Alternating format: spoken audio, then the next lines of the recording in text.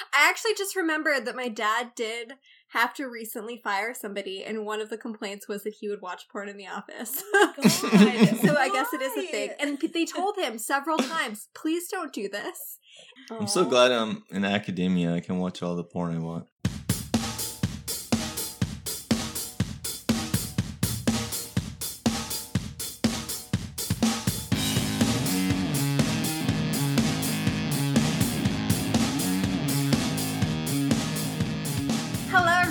Welcome to May We Geek Again, a podcast where we cover sci-fi TV shows through the lens of philosophy and dick jokes.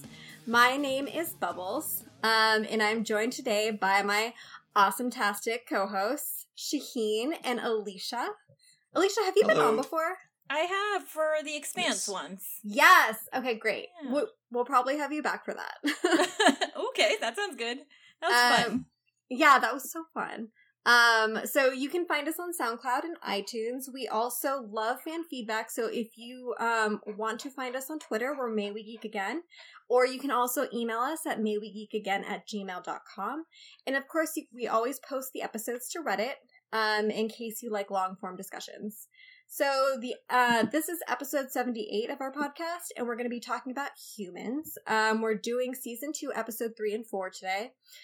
Keep in mind, this is a rewatch podcast, so there will be spoilers for future episodes and seasons. So if you have not watched all of it, you've been warned. Great. So let's start this off with an icebreaker. Today's icebreaker is, if you were a synth that was awoken, what is the first thing you'd like to do as a conscious being?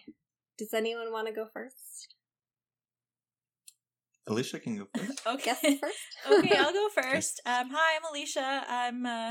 I don't know. I'm Siri Station on Twitter. I was like, I don't know what to say here. But my answer for this, my first answer was, it was boring. My second answer is boring too. But I immediately thought that I would eat something. And then I realized even the conscious synths can't eat, which is a real bummer. Oh my God, that was my first thought too. Because I'm like, I love food so much. What a good experience would it be to experience food? But yeah, again, they can't eat or drink. And you see the negative consequences of it in the episode that we're going to talk about. But then the second thing, I was like, okay, what's another kind of simple thing that I would want to do? And I feel like I would just like want to go to a park or something, just like go outside and like just look at the trees and like actually experience something. Cause I'm feeling like if I was awoken, I'm like going through all of my experiences before and like trying to process them now as a conscious being and like overwhelmed. So I'd want to do something like really simple and just like relax and go outside and try and take everything in. So, but so eat nice. If that was an option. That's awesome. What about you, Shaheen? Hi, my name is Shaheen. I live in Pittsburgh. I study history and philosophy of physics. And if I were a newly awoken synth, I would probably, seeing as I can now feel things, I would probably want to do like the most badass thing that I've seen humans do, like whatever seemed like they were really enjoying. So it'd probably be like sex or jerk off. I don't know. I knew it was going to be that. I knew the answer was going to be sex. But then the thing is, like, I don't know. Like that's badass. I know. I was thinking. Oh wait, no. He's gonna say like Evel Knievel like motorcycle that's jumping. That's exactly what I was picturing too. When you described it, I was like, oh, like a crazy motorcycle trick or like a thrill seeking like. Yeah, no, maybe badass wasn't the right word, but like whatever I saw him being like, yes, this is awesome. I want to know what that's like. I mean, to be fair, for philosophy nerds, sex is pretty badass and awesome thing that other people do. Also, see, you should have gone first. Thank you for reinforcing the stereotype. I feel like you should have gone first because you like introduced yourself in a better way, and now I understand the format. Oh, so I didn't read the whole thing. I totally jumped over the paragraph that explains that we're supposed to introduce ourselves. Because I always forget to introduce myself. Anyways, that's okay. Anyway, it doesn't matter. Yeah, we always mess up that part. I just thought that was very official, and I was like, wait a minute. Yeah. I'll do mine less official so that you don't feel bad. Hi, I'm Bubbles. I live in New York City, and that noise you're hearing is my dog breathing loudly while he looks at me and wants more treats. For my icebreaker one, I too was like, oh my god, I'd eat everything. Then I was like, oh wait, you can't. Great, awesome. And I try to like think like for a long time, like, what are things? Because I was like, oh, I would do like a scavenger hunt because I'd be so good at it as like an artificial intelligence that has all this information. But I was like, well, would it not be fun though? Because then I'd already know all the answers. Like, is that only fun for humans because you like probably don't know the answers? And so I like thought about it for a while, and I thought like I finally settled on I would want to like paint something because like I would finally want to try to harness like creativity the way that humans do every day, even without like noticing. And so since I'm like no longer constrained by like the directives of my programming and the people around me, then I could do something like that, I guess. I don't know. I don't think that they'd be very good artists, at least at first, but I think like trying would be fun. Kind of like that synth in Qualia. Oh, he was right. painting. I forgot about that. Yeah. Exactly. Cool. That's beautiful. That's better than mine. It's better than mine. No, your guys' are really good. I feel like it'd be really overwhelming to wake up and still like remember everything that has happened to you when you were like not conscious. Like I need to lie down. Sorry. Sometimes people who've been blind their whole life, they regain their sight, and they say it's very overwhelming. A lot of them commit suicide. Oh no! Really? Oh my gosh! Yeah, it's too much. They can't take it. Wow. Cool. Thanks for bringing that to our attention. Yeah, random fact. Random fact. Shaheen, do you want to tell us your overall takes for the first 2 episodes? Or for these 2 episodes?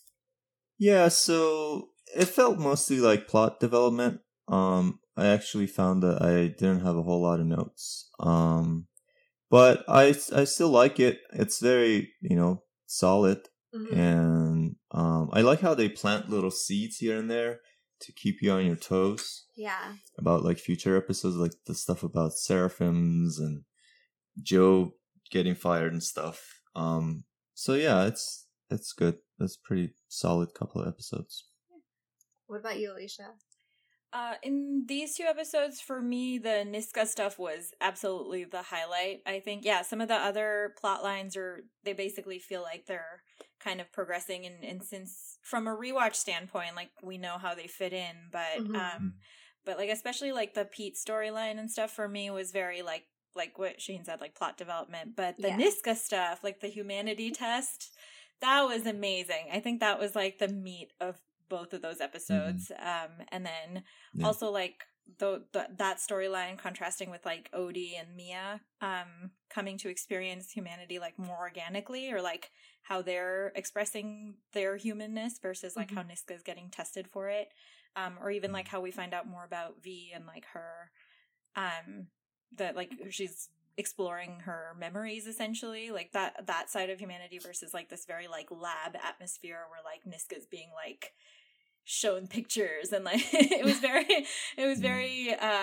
very cool that they explored like multiple synths and how they're kind of expressing their humanness, or not humanness, I guess their consciousness.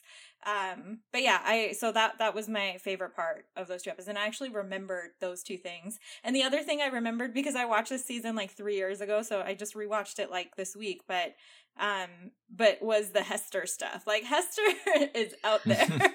Hester. Like just as a plot line, I really remembered Hester. So yeah, overall take was that she's very memorable. Oh my god, yes. But yeah, no. Niska definitely was the MVP of 3 and 4. Yeah, I agree with that. I think like, and we'll talk about it more, but like the relationship with her and Astrid is like so beautiful. Yeah, I feel like I felt the same way. I thought like there was plot, but like they never like went too fast. Like you didn't get to see like the characters reacting to stuff, which was really nice. So yeah, I thought they were a good pair of episodes. So let's go into episode 3. I guess we can just go down the run sheet. We don't have to do any particular order.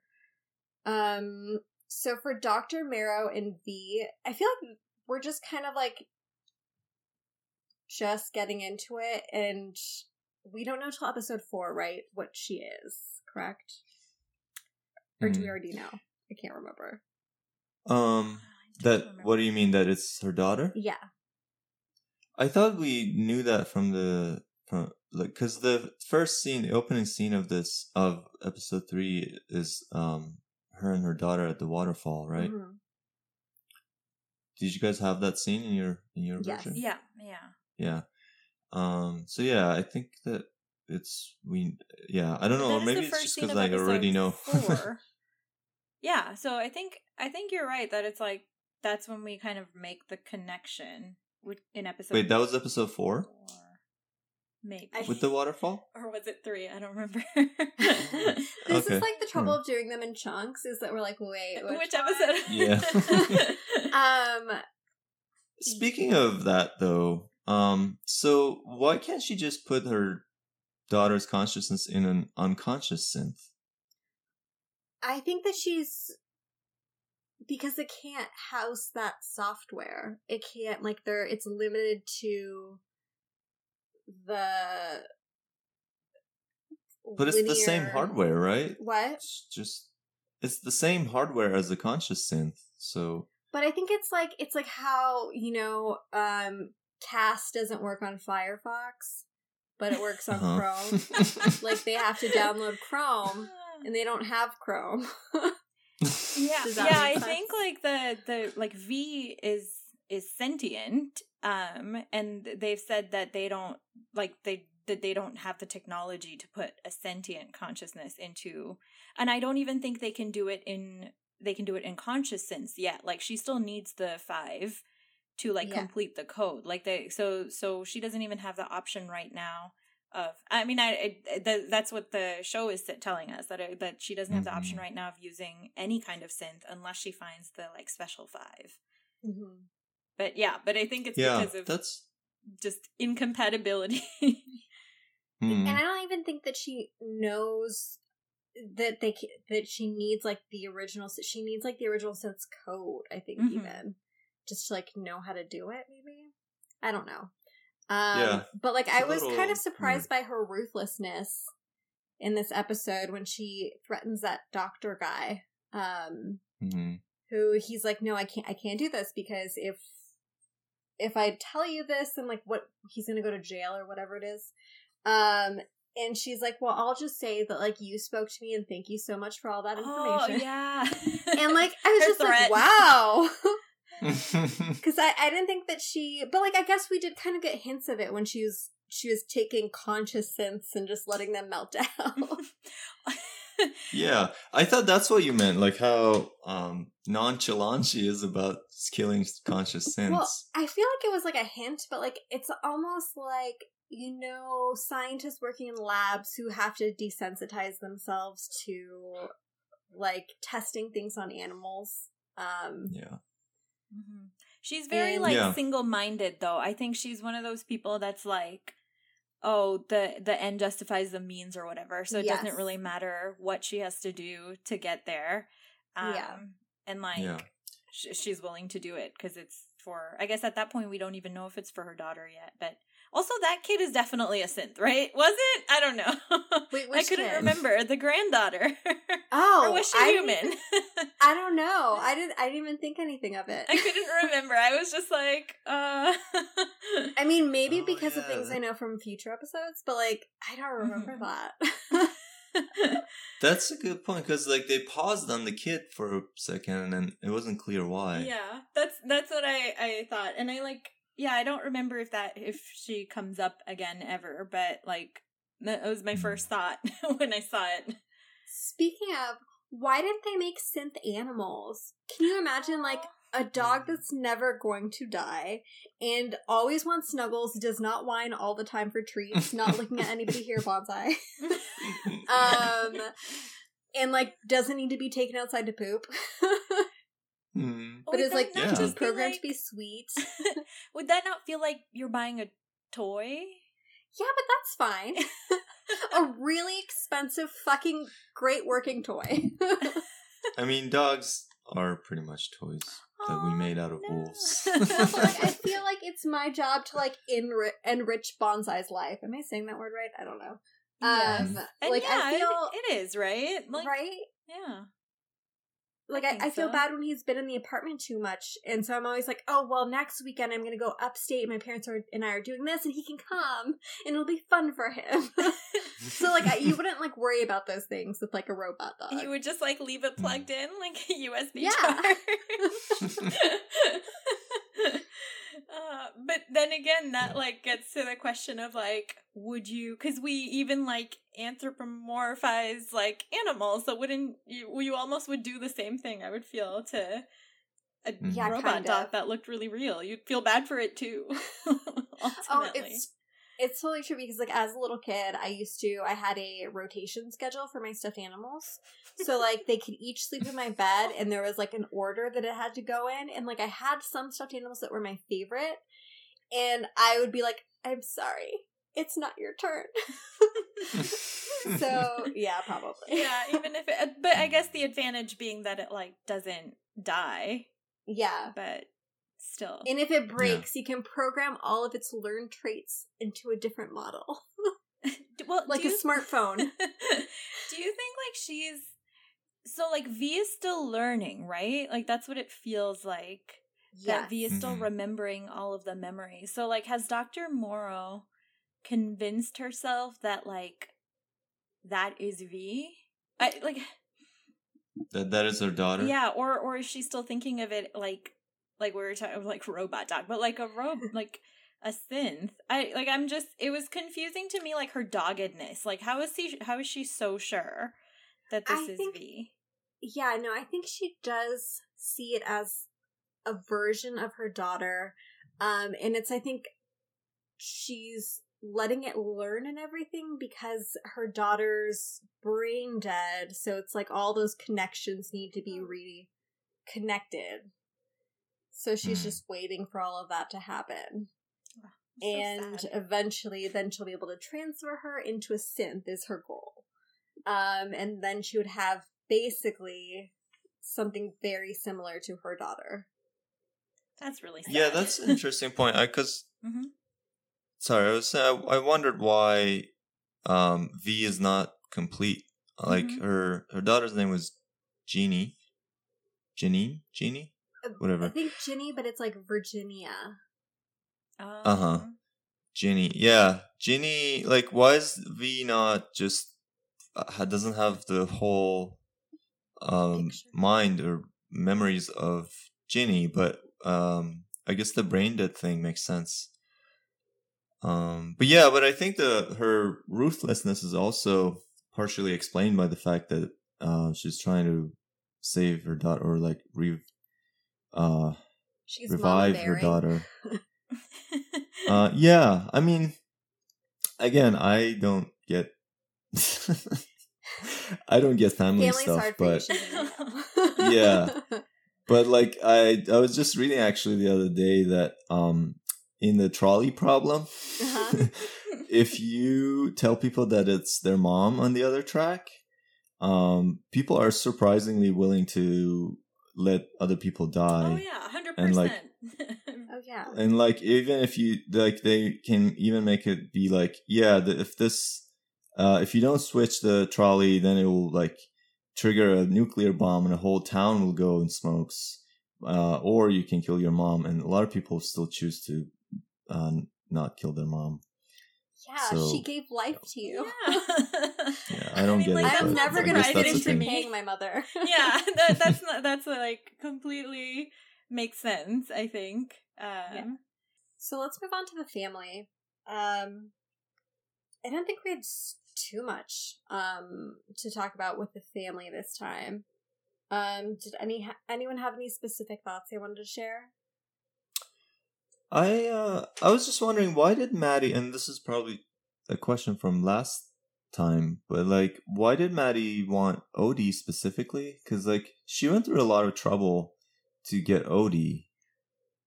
did she even know? She didn't even know who Odie was, or like, yeah. I think she wanted that model type. I'm not sure why, but she was asking just for the model type. I didn't think that she was looking specifically for Odie. He just happened to be that model type. Because he's like a much older model, right? Yes. And I don't know if it's because she's able to break into the code for that one more easily. Oh, yeah. Okay. Because when she went to the junkyard, she said, I'm looking for this Model D, whatever. It was brought here a month ago. Oh. Something like that. So it sounded like she had some information. Well, she also, like, George died. George and who else got shot, like, while they were... Wasn't this last season? Like, that while they were trying to save the, like, the family. Like, so she had seen him before, right? Like, she knew... I can't remember if Maddie had seen him before, though. That's the thing, yeah. But, like, I think she knew who he was based on, like, knowing who George was and all that stuff that happened. Yeah, it wasn't totally clear. It wasn't explained. Yeah. Well, I missed the whole connection, so... Oh, Odie, though. Odie, I was so happy to see him again. That was, like, such a crushing part of last season. When Odie's like, you're dying, George. You're dead. You have died, George. You have died. I do remember that, and it's like almost funny to the point of like it's so sad. I cried, laughed. Yeah, exactly. Yeah, and the actor is so good. Like, it's so convincing. He is. He's so good. All the synths are so amazing. But yeah, him having to like kind of be like broken and have all these like extra ticks. Yeah. Because like all the synths go through synth school. They teach him how to act like a synth. But he has to have like special instructions because he's broken. Yeah. It's pretty cool. Yeah. That you have died, George, is like... You have died.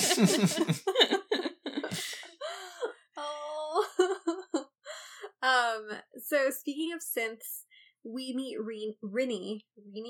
I can't remember how they say it. Rini, who is a human who pretends to be a Sith. Which is odd. But at the same time, like, I kind of super understood the want to pretend to be a Sith. Because, like, being a human is very complicated. Like, I see the appeal in it. It's, like, just kind of, like, pretending you have Asperger's so that, like, any of your social faults, you're, like, Asperger's. Like, it's, you know? Like, there's, like, some comfort in being able to, like, fall into and, like, build that wall around yourself. But I thought that was interesting. Did you guys have specific feelings about that? I mean, Sophie explained it last season. There was that conversation with... between Sophie and Niska that was actually I think cut out from the TV version, but where she says that she wants to be a synth and Niska asks her why, and she says because synths are never sad. Oh no, I think that wasn't my version. I remember talking about it on the podcast. Maybe that's it. Wait, so are there different versions from like Amazon and TV, or like what's this different version situation? No, I think the Amazon one also has scenes that are cut out. I get mine from other sources that they have extra scenes in them sometimes. But yeah, I remember because last season when I talked about it, you guys hadn't seen it, and I remember we had a conversation where we said, like, wow, that was a really important conversation. Why did they cut it out and stuff? So, yeah. But yeah, she kind of explains it, like, kind of along the lines that you were saying, that synths are always on top of things. Like, they don't break down and cry, or, like, they don't do stupid stuff that humans do. So. And only so much is expected of them. Right, yeah. Yeah, so I get it. I get why anyone would want to pretend to be a Sith. So but I feel for this girl. My question or issue is that it's, and I get it, especially with kids, like how they were saying that, oh, kids see these like perfect adults and they want to emulate them and also be perfect or whatever. But it's like, how do you keep this up? Like, I do feel like it's a lot of effort to keep it up because you were with like Sophie and her hand getting cut. I was like, that's Oh. amazing that she's not reacting and she's so young. Like that part can almost mess you up. Like her hand got cut and she wasn't reacting. And then the same thing with like Rinny, she's not eating lunch, but like does she go in the bathroom later and eat lunch? Like I'm wondering, like, if you have like some extreme version of this disorder or you grow up with it in this world, like at some point would you just like waste away and like I don't know. So I was just like, it feels like a lot of work to keep it up, because like not everybody can be like Rinny maybe and be amazing at math and just pretend that it's her synth given ability. Like what if she's doing it wrong? She's like, it seems there's a bug in my programming. I'm not doing calculus. It's kind of the opposite of what Karen is doing. Yes. Oh, like yeah. the mirror image of that. I think that's a great point. Oh my gosh, yeah, Karen smiling every time one of her coworkers. It's so creepy. That's very creepy. Oh my god, it's like a crocodile smile. Yeah. But she means it so sincerely, though. She does. But no, like it's creepy that. So it's a little bit creepy that Rinny pretends to be a synth. But like, what would be even creepier would be if you like bought a synth on eBay, and it turned out that it was like a human pretending to be a synth, but you didn't notice. And you just, it's like you farted around your synth and you thought like it didn't really hear you because it's a synth of yours. It was like a human that's just like, oh god, this person. Except like you wake up at night and they're like in the fridge, like foraging for food. Oh my god. That would be terrifying. So scary. Also creepy. Toby has like a serious synth fetish. Like it was Toby, Anita's the in season son. 1. And then now it's like he's just into synths. Is that what it was? I think I wrote that question. I don't know if I wrote it here or for the next episode, but I was like, why is he? What drove him to Rinny? But I was like, oh right, you're totally right that like he liked Anita / Mia, and this is like a way that's more attainable for him to have a synth. Yeah. Because it's a human. That's so creepy. And he turned down that girl at the party for Anita. Yeah, but he's really Apparently. nice to Rinny, which is cute. Yeah. I also feel like he's trying to help her. Yeah. Yeah. Yeah. I think knowing the reality of Mia now, or like knowing that there's more to the world, because he was very one note in season 1, I would say. Probably until he got just a horny teenager. Yeah, until he like maybe gets mad at his dad for sleeping with Mia. Like I think that's like maybe when the first time we saw like, oh, there's more than just this like horny teenager. But like the exploring that he's like maybe he knows more of the world, like Maddie and the parents and everything, that he can actually try and do something. Like maybe he's growing up a little bit. I don't know. Yeah. I think that's true. But he's still very funny. It is really funny. Let's see. Okay, so should we wait? Well, okay, let's get into the Niska trial stuff because it's so good. So Niska's on trial, and this whole thing, let me make sure that I got this right, because I was like, wait, what are the parameters for this? So she's trying to prove her consciousness, but it's kind of like a double-edged sword, because either they decide that she's not actually conscious, in which case, because she killed somebody, they dismantle her, or she is deemed to be conscious, and she gets tried for murder. Right. But she can she can fight for self-defense, though, in that case. Yes, so it'll be like a real trial. But yeah, either way, there's a chance that she'll get charged. Yeah, I mean, if she goes on trial, there is a chance that she'll get acquitted. But I think that generally she's not doing this for herself. Yeah. It's to send a message.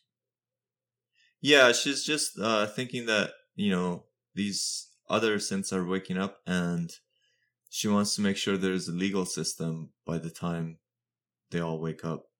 Yes. And, she has terrible like there's terrible outcomes either way, but like yes, what she's doing is heroic because it is like she does see the bigger picture than herself, which a lot of humans have trouble doing.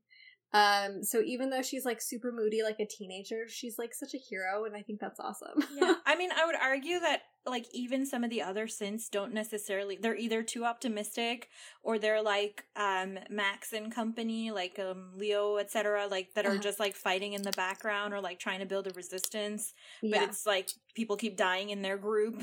Like you know, none of them are maybe taking like a big picture stand, and I think like I would argue that probably Niska and Laura are the only two people who are like looking to the future, being like, this is gonna happen no matter what's happening right now, and we need to think about that time, like that we're ready for that.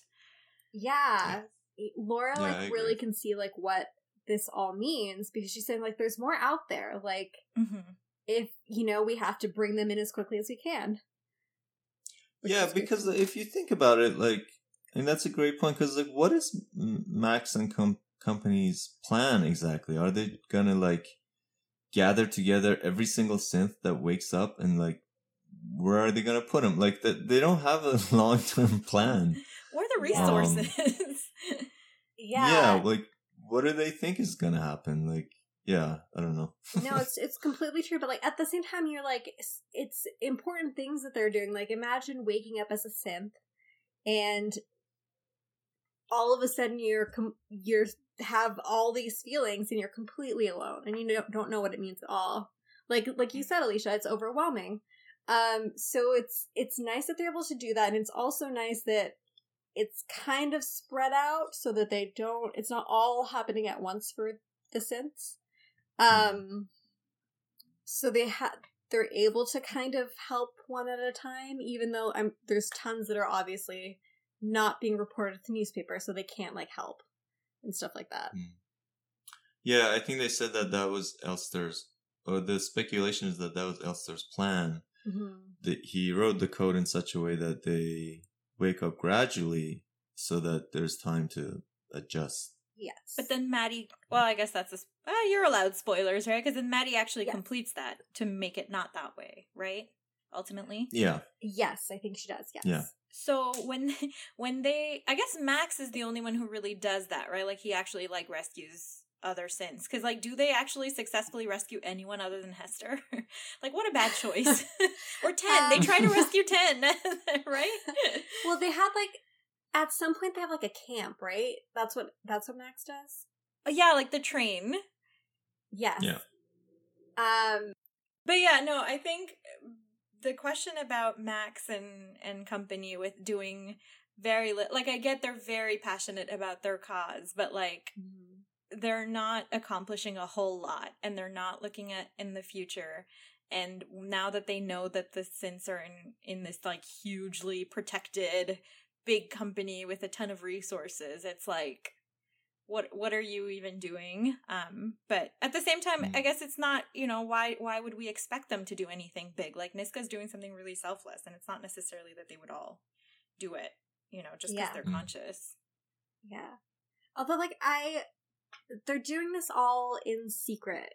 So if she is deemed not a synth or not a conscious synth, they're just going to dismantle her. No one will ever hear about it. And it's only if she convinces them that they'll tell everyone. But like, how do you trust that that's actually what they're going to do? Which, I mean, I guess is the questions they raise. And what's that lady's name?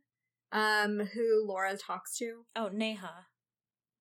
She's like, she's warning her that there's no outcome that's going to be positive for them. And so like, I don't know, like I would have told some kind of newspaper first that this is what I was seeking out, so that there's some accountability of people waiting to hear what happened, like all the details, so that it can't just be like swept under the rug. There's just very little security for her. But that's because they don't consider her a person. Yep. Right? Like I think they're like doing this as if she's a machine, and it's like almost for show so that Laura doesn't make a huge deal out of it in public or whatever, right? I think it was almost to appease Laura. Yeah. More than anything. But yeah, I don't know. It's just still a very brave move from Niska, and it's still very emotional watching her. But she's also so over them. I love it. She's like a sullen teenager. Like, I keep seeing that. And like, you forget that she is so very young and has so very few life experiences, and a lot of them are really shitty. Yeah, and traumatic. Like, she's been through so much trauma that she's like, this, like, really, you think this will elicit any reaction from me? Well, also, that video was so stupid. Like that, Yes. like, Yeah. it's so, I think, what did I write down? It was like, why would they think, like, showing pictures that are traumatizing / creepy to humans says anything about the consciousness of a synth? Like, why would they have the same fear triggers or emotional responses to a human? Obviously, they're not a human. It doesn't mean that they're not conscious beings with goals and feelings, etc. But like, it's just like, the whole time I was like, what idiot made this? So I'm so glad, because in the show I was like, are they being stupid about it? But then Laura says, wait, what did she say? Hold on, I wrote it down. It's been shown to.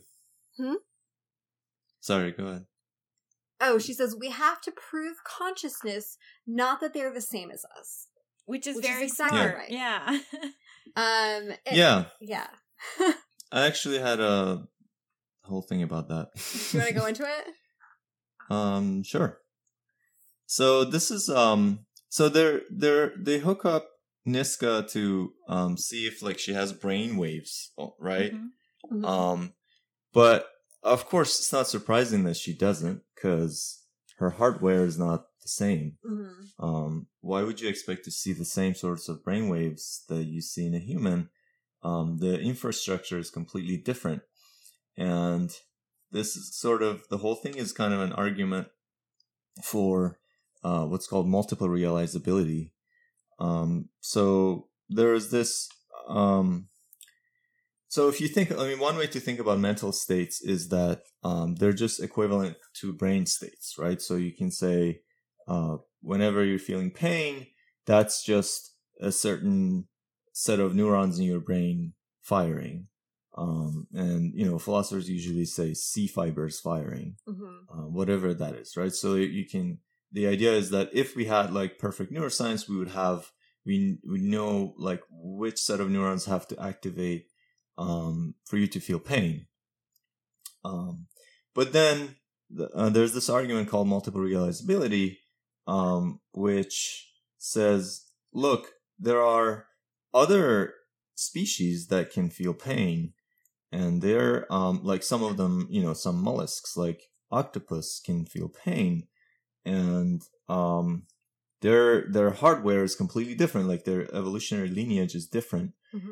Their brains have no common ancestor with our brains, and so there's no C fiber in their brains. So, but we can see that they feel pain. They show behavior that indicates that they feel pain. You know, if you pinch them, they'll run away, or, you know, whatever. They'll tend to the wound and so on. Or they'll make a noise or make ink or whatever. So, we know that they feel pain, but they have a completely different, microstructure underlying it. And so the idea of multiple realizability is that the same mental state can be realized by various neural states or brain states, or they don't even have to be neurons or brains. They could be, you know, a computer, it could be an alien or whatever. And even in the same person, I mean, this is something that we know and from neuroscience now, that the whole idea of like pain is C fiber firing is naive, because even in your same brain, there's a lot of plasticity, which means that if, for example, a part of the brain gets injured, other parts of the brain take over those tasks. So there is no specific set of neurons necessarily that corresponds to a certain mental state. The same mental state can be realized with different underlying physical states. Mm-hmm. And so this is often used as an argument against reductionism, that where, reductionism is the idea that you can reduce psychology to physics, or you can reduce mental states to physical states. And so this whole thing with Niska is kind of like an argument for multiple realizability. Is like the fact that she doesn't have the same brainwaves or whatever doesn't mean that she doesn't have the same mental states. Mm-hmm. Because we know already that like octopi, no one knows what the plural of octopus is. Someone told me it's actually octopods. That's what I thought it was too, or octopods. Yeah. Octopi, isn't it? No. Say what? I always thought it was octopi. Well, yeah, if it were a Latin word ending with US, then the plural would be I. But this is not a Latin word, it's a Greek word, so... anyway. But about this, so then it like almost parallels the Mia and what's his face sleeping together, and like the way that Ed experiences it, yes, and the way that Mia experiences it. It's like she still gets, what does she call it? Like I'm happy. Proximity. Like she still Proximity. gets proximity. Like she still gets joy out of that experience, even though it's not the same. Like it wasn't the same route to get there, mm-hmm. I guess. Yeah. So yeah, it's like parallel to that. What she's like, whatever they're doing to get Niska to this point, it's like not necessarily going to work. And I feel like that should have been obvious to them, but I guess this is new ground they're breaking, and so that's why they don't. Really... And also, they don't care about the result, really. True, because it's like they're not going to let her be human either way, basically. Yeah, it's minimum effort. Yeah. I mean, if you are a physicalist, if you think that really mental states are just brain states, then it would make sense to give them that test, You'd say, well, either they have the same physical states that are realizing those mental states, or if they don't, then they don't have those mental states. But the interesting thing is, though, like that she is clearly like, and this is probably credit to the actress who's amazing, but like she, mm-hmm. her tiny expressions are like her expressions of impatient when they're showing that random picture with the abstract ideas, mm-hmm. or like her anger and all of that. Like it's amazing that they're like watching her and she's not really expressing any physical response, but like on her face you can tell so much is going on. Yes. She's going through some stuff, and like they can only really like the only difference is that she has the perspective to also kind of see that from the outside, that like she knows how she's reacting and why she's reacting to things. Mm-hmm. And that's why when she sees something abstract, then like why would she react to that as well? Like, because not only because it's abstract, but it also doesn't, like, this does not achieve the end goal, and she's all about the end goal anyway. Like I don't know. I think like you can definitely tell, if anything, there's a human aspect of her, this is a waste of time attitude towards everything that they show her. And then also I was kind of annoyed by, we're like forever annoyed by this video, but I was just wondering like, what are they expecting in the sense of a response? Because like she does, like later she does say like, oh, I'm sorry, I don't like bleed or cry or whatever, but like what are they expecting? And then like would the test be different if like, because she's also a woman, and I feel like that also really features. I was like, this is a lot of pictures of like babies and stuff. Like what do they how do they want her to react? And like, yeah, I don't know, like the brainwave thing, I think... but also they were recording a heart rate, and I was like, does she have a heart? Like I don't I don't know. I had so many questions, but yeah. But yeah, I mean, I think they're definitely not looking for any visible, like observable response. They're looking for to see like what happens inside her skull, which again, like I said, it hinges on the assumption that in order for them to have the same mental states as us, they must have the same physical states between the ears, and that's a very strong assumption to make. And I mean, from a functionalist standpoint, you already know that Niska has feelings. And multiple realizability is often used as an argument for functionalism. The idea is that, okay, if mental states aren't brain states, then what are they? And one suggestion is, well, we should define them by their function. So pain is simply whatever plays that function of, detects surface damage and then responds in such and such a way. So we define them by input and output, as opposed to the physical infrastructure that's realizing it or underlying it. So from that point of view, you already know, and this is kind of what what's her name? That German girl, Astrid. Astrid. Yeah, that's what she is implying. She says she was a human to me, and she is a human still. Like, I don't need to know anything about what happens inside her brain or whatever to know that she's human, because she's functionally proven to be one. Mm-hmm. So it's kind of, and so like the fact that they're testing to see what's inside her mind or brain or whatever, already presupposes like certain things about what you think mental states are. Mm-hmm. So the test is set up for failure. Yeah, for Niska, I think. Yeah, it totally is. But like, I gave them like even more benefit of the doubt, because I was like, oh, they're measuring like the robot equivalent of that. So like, I thought like they were like looking at her code and that those lines were representative of like CPU and like, I don't know. Oh, maybe. Stuff. Yeah. As opposed to just like a hospital monitor, like, which is what it looked like. Yeah, it did. It totally did.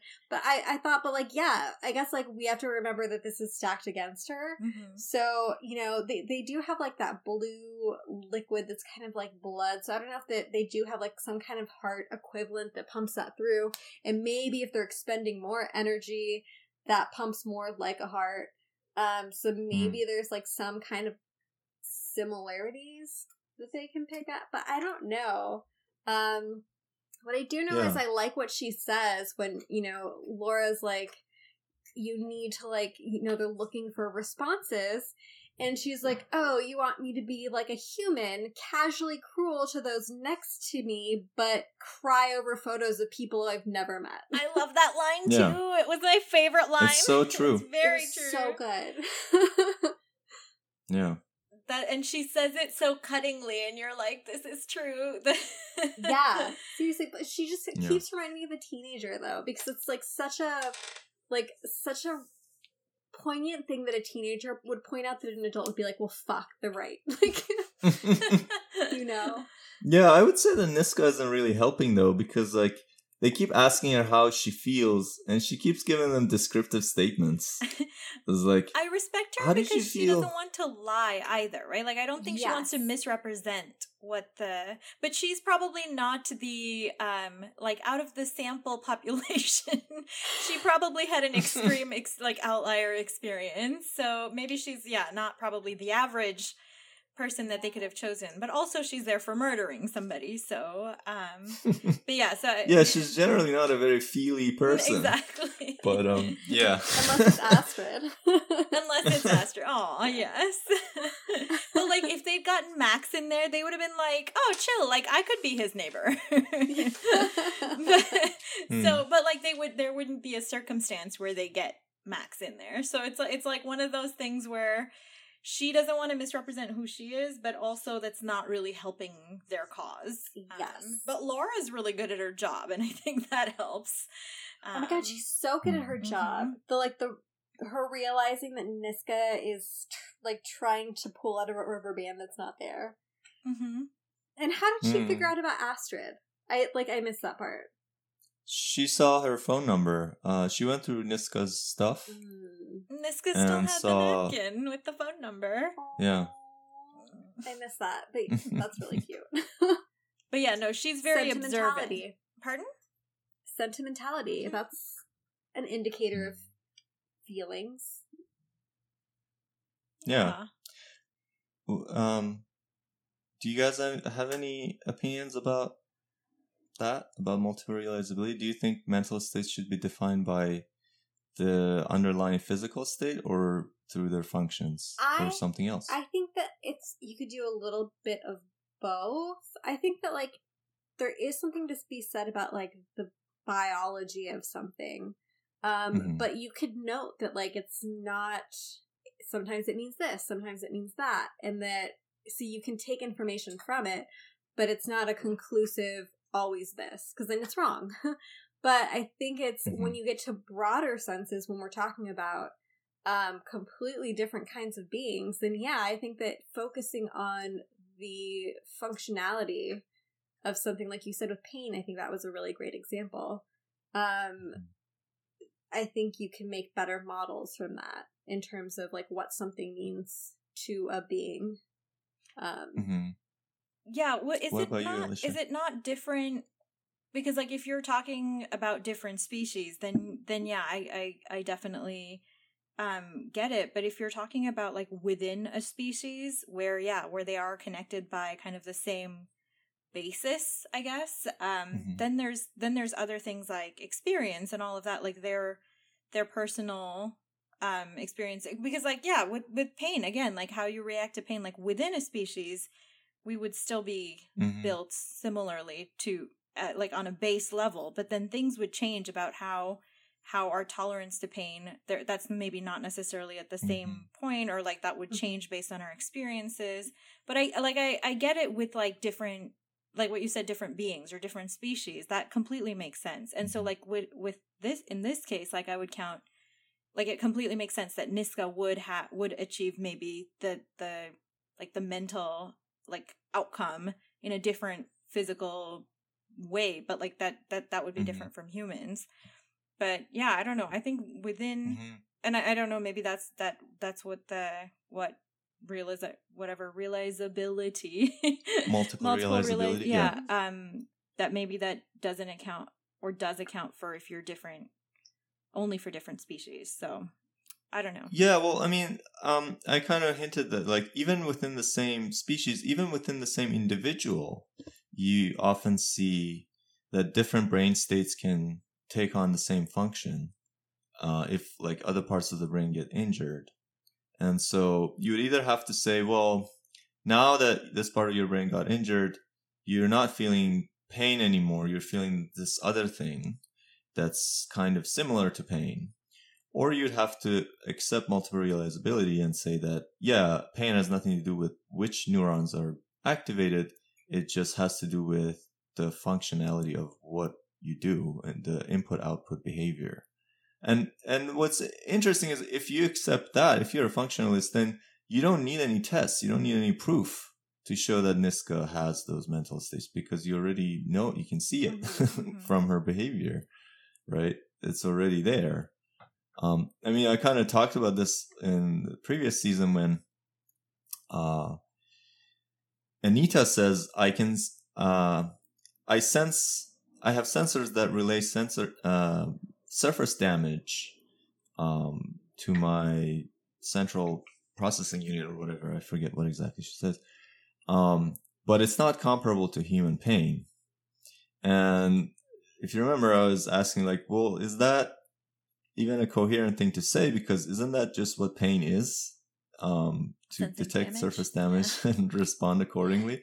So that's functionalism, is that, you know, it's not comparable to human pain in the sense that it's not the same physical infrastructure, but isn't it the same mental state because it has the same functions? Well, I think you have to, what are you weighing it against? Because I feel like if we're talking from a multi-being standpoint and there's an emergency and one of them is like, well, I'm having issues, but they're not feeling like torturous pain, Mhm. and it's not like a timely thing, then I'm like, well, we would help the human who's like suffering first, and then Mhm. we'll help everyone else. So there's like Mm-hmm. other ways that you would address it differently. So I feel like because you would address it differently, it means different things in social structures. But in the Yeah, sense, that like, makes sense, 'cause- functionally, yes, like It's it's the same. Yeah. yeah. Yeah, I mean, what you described is actually a case where it's not exactly functionally the same, right? Because, like, you're saying they're not, like, twitching and screaming and calling for help, but they say that they're sensing damage to their surface. So it's not exactly the same functions, right? Like, the output is not the same. But two people So- react to the same input differently too. Like the one person would react to getting a cut very differently than another person would react to getting. They have in for all intents and purposes the same cut, and one person's just screaming, right? Like that. But like, well, if we're saying like functionally the same thing is happening, but no, functionally different things are happening because one person is reacting a lot and one person's like, oh, it's a cut, but like really the same thing has happened. Yeah. Right? Yeah, that's a very good point. That's kind of, that could be an argument against functionalism. You could say, look, pain is realized even by multiple functions. So it can't even be the function, it has to be something else. But yeah, one way a functionalist could respond is to say, well, we'll kind of take like an average of the responses or something, right? Like there's like a typical response, or there's like a spectrum of responses that we can associate with these stimuli. So yeah, that would be one way to try to get around that. But that's a really good point. Yeah, like the input output is not all even the same. And this is also true about the octopus, right? Like the octopus doesn't do the same things as the human does when they're in pain. So even like the output is different. Like, I don't know, like it secretes ink or whatever. That's not like a human doesn't do that. So, so like you could say, well, even from a functional standpoint, it's not exactly the same. But like, yeah, so it could be a criticism of functionalism, but you could also say, well, maybe we can abstract from it. It's instead of like being a very like specifying the response too concretely, we could say something like avoidance or defense or tending to the wound, or things like that are more abstract, more generalized from the actual specific cases. Yeah. But then the thing is, like, a physicalist can do the same thing. They can say, okay, well, they have, like, our brains are made of carbon, their brains are made of silicon, so it's not the same physical substrate. But you can abstract away from it and say, look at these electric patterns of, like, electric signals being sent around. It's kind of similar to those patterns of electric signals being sent around. And so it is similar at the physical level as well. I picture like the analogy for the physical to be like the doctor who receives those two people with the same cut and they're acting completely differently. But the doctor seeing the actual fact in front of them or actual injury in front of them would say, okay, these people both have require the same care or require the same reaction. Because they're just seeing they're just seeing physically what is wrong, what the outcome was, right? Or they should be.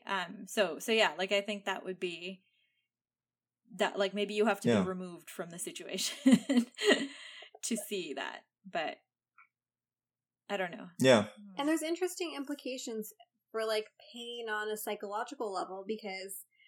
There's theories that people who are sociopaths is because they are less sensitive to pain, and therefore they don't develop the same level of empathy as other people who experience pain as a child. Yeah, would like a sociopath's pain be the same as the normal person's pain? Yeah, like is it relative or is it just dull? Like, how would you is know? is that why, like, with the, like, killing animals when they're younger and stuff, are they trying to, like, elicit that emotion?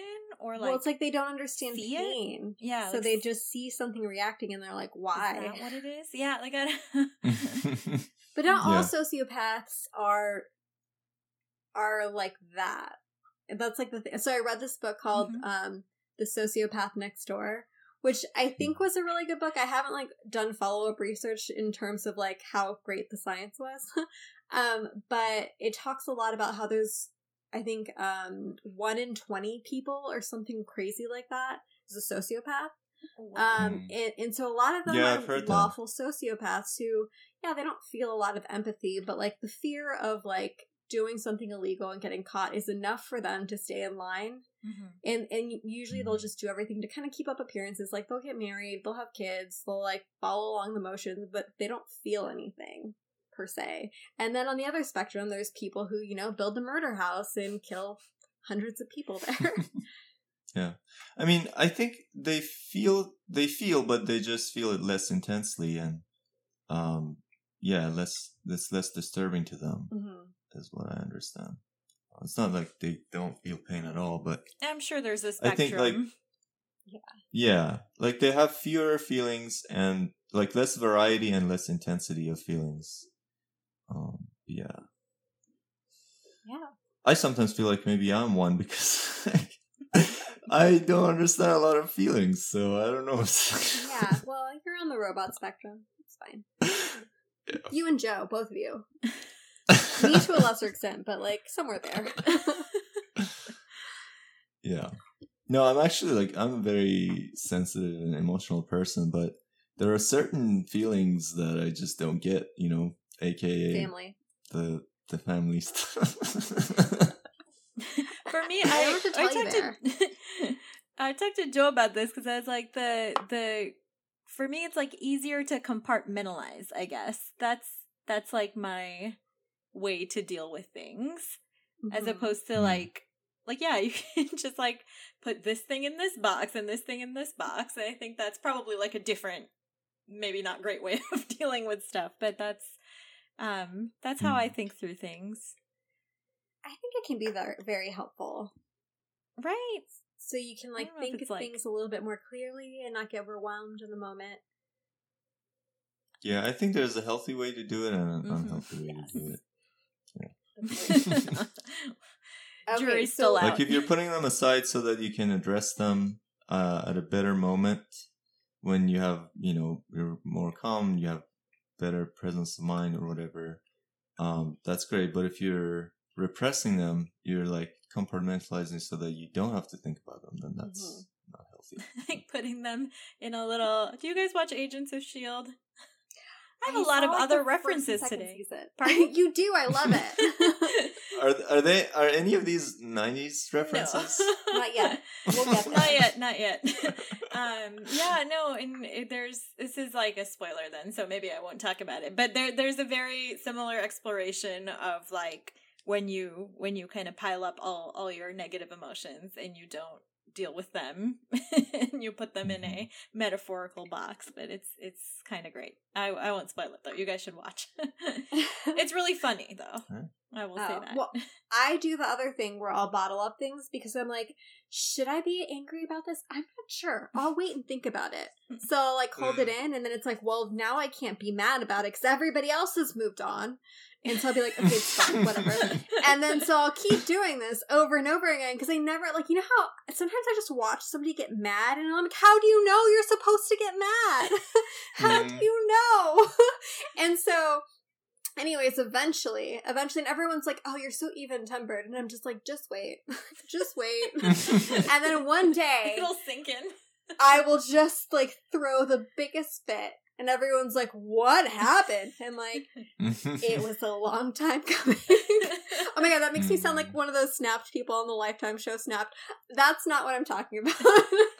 But like, I will throw a very embarrassing, like, drunken tantrum, basically. It's like a baby version of that. Yeah, exactly. It's like, nobody will die. There might just be some people who would have wish they would have, and so they didn't have to go through my tantrum. Which, like, even just talking with 3 people, I wrote it in my notes, which is like, what's the universal test for being human? I'm like, between the 3 of us, we're like already saying that we react to things so differently. Yeah. That, like, what I know you're saying there's like, maybe there's like some average response, but like, unless they were doing that test on Niska with like a large enough population, it's never going to give them. And obviously they're stacking it against her, so they're not going to do that. But like in general, like if you're ever going to talk about this, you need it to be a poll or like a much wider, a much wider population. Because this is just like even between the 3 of us, that's like completely different reactions to things. Yeah, exactly. Yeah. Good points. Should we move on to the next section? I also had something about Niska reading Hegel. Oh yeah, go for it. This is actually it was shown in the previous batch of episodes when Astrid was going through Niska's books, and it was also shown this time when Laura was going through Niska's stuff. And so she has like all these books about ethics and morality and rights and stuff like that. And you know, Astrid was like, "What's up with all the dead white guys for company?" and she says, "I'm wondering if they can help me figure something out." So she's trying to figure out when things should have rights. And one of the books that she's reading is Hegel's Philosophy of Right, which I don't pretend to know a lot about. And, you know, it's Hegel. It's, you know, it's not an easy read. But I know nothing about Hegel. Same. So I was just going to say know. that you know, nope, don't know. But yeah, but like, it's interesting because Hegel distinguishes between 3 senses or stages of right, and so he calls them abstract right, and then there's subjective right, and then there's ethical right, and he ties it very closely with will and freedom of will. So he kind of sees the 2 of them as going hand in hand, and yeah, so like the abstract right is just like this depersonalized universal sense of rights, things like right to property and stuff like that. Then there's the subjective stage or version, which is the person's self-awareness of their own rights and their own freedom. And that, you know, the idea is that like when you do something wrong at this stage, you feel like you violated your own rules as opposed to this abstract rule that's out there. And then there's finally the last stage is the ethical right, which is supposed to be like the culmination of the 2, or the only real full version of rights. You know, Hegel always has these triads where there's one thing and then there's another thing that's kind of like the opposite of it, and then the 3rd stage is like they merge into a synthesis. And anyway, so the 3rd stage of this is the ethical right, which is for him only realizable if you are embedded in a society. So that's when your subjective freedom is sort of integrated with the universal freedom, and you realize that you see them as both being the same, meaning you see yourself as being part of a society, and your personal desires and whatnot are also in harmony with the ethos of the society and the institutions of the society. So you can infer from that that Hegel thinks that you don't really have full rights unless you're embedded in a society and in the institutions of a society. And so that's interesting for synths because they're not embedded in the human society at all. But they are. Well, are they? Okay, yeah. I mean, that's a good... I mean, they kind of are. Are you embedded if you're not equal, or if you don't if you don't perform the same. Yeah, I mean, part in yeah. society. Are they or are they not? Because, like, they obviously participate in a lot of human activities, but not They facilitate a lot of human life. right. But, like, they don't go to church or school, or they don't have families. Those are institutions that Hegel cares about, you know. But they do have families. They do. Since? Do they? I don't know. I wouldn't count. Oh, you mean like their owners? Yeah. Uh-huh. Yeah, I don't know that I would count that as their, because they're not getting anything from it, right? Like that they would understand or know.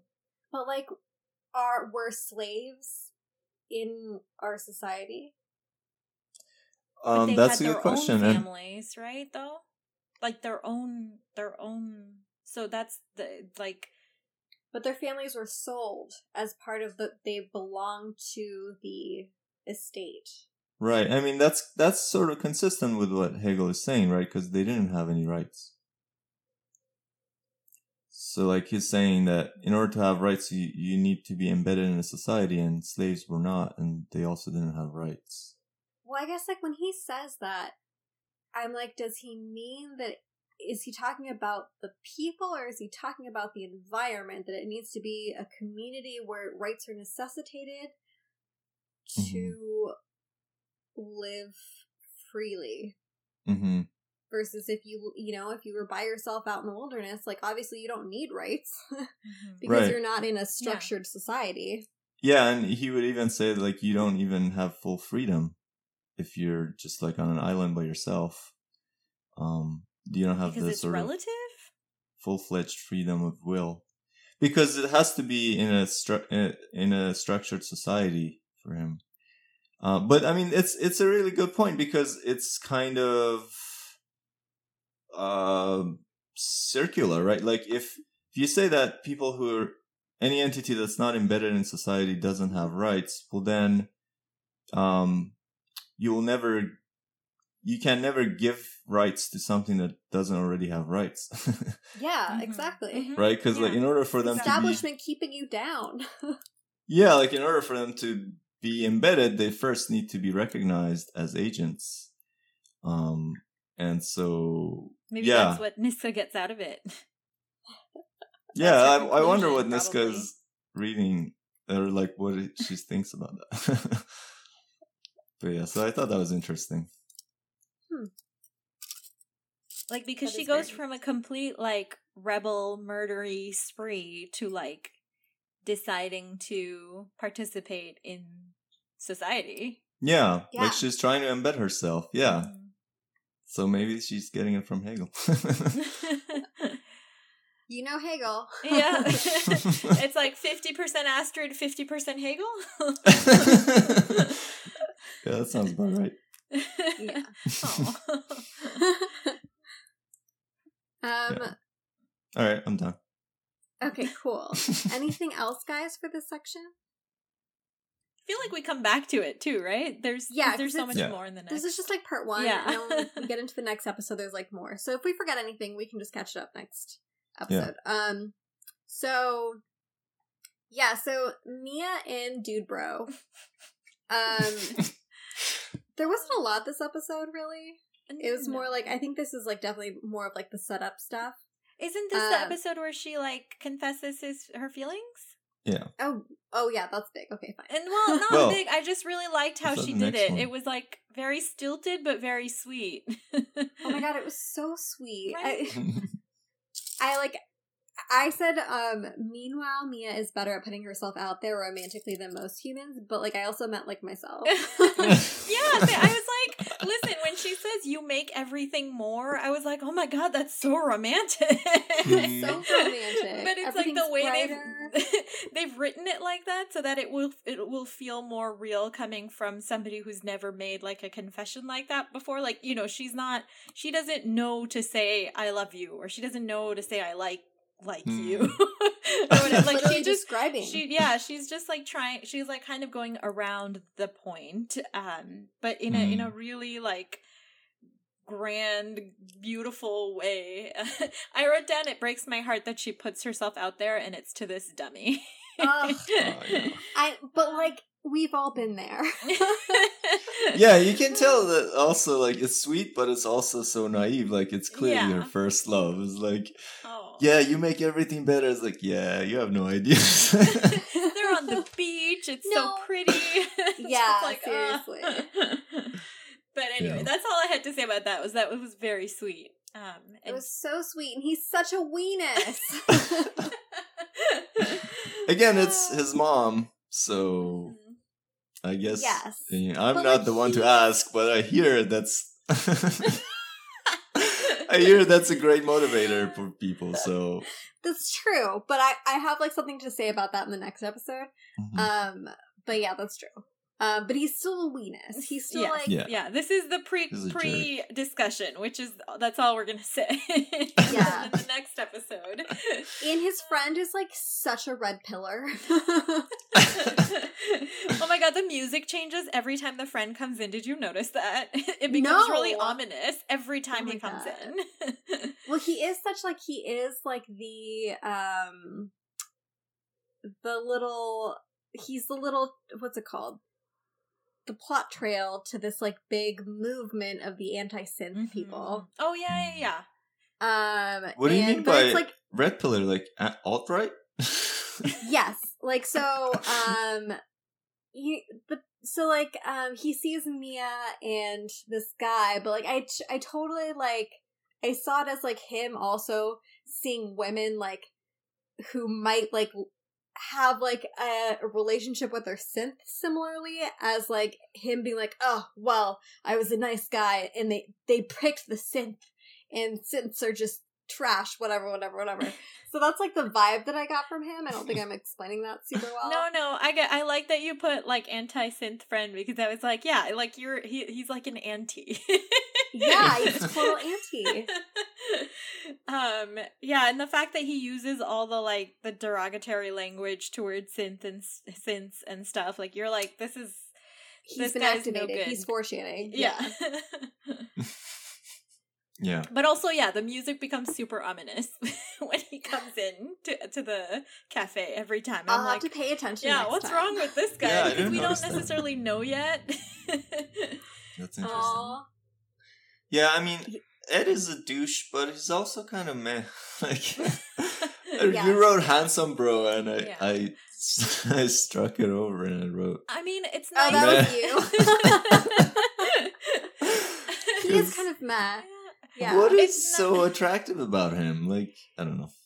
He He's, looks like, good. I mildly agree, he attractive. looks good, He's but handsome, like, yeah. is I would that say, it? Like, I'd say it's a nice turn of events that his like however many episode arc is entirely in service of Mia's emotional journey. That's Yes. rare, right? That is rare. Is Yeah. what I'll say. So as But he thinks it's about him. I know. That's the best part. Ah. Oh, Mia. And even his mom like telling him that he should be happy and like take care of her and stuff. Yeah, it was very sweet. But anyway, it's Yeah. nice that it's all in service of Mia. That's the big picture. Yes, it's the takeaway. Okay, so Leo and Max. I don't think anyone had. Oh wait, you did have notes on this, Alicia.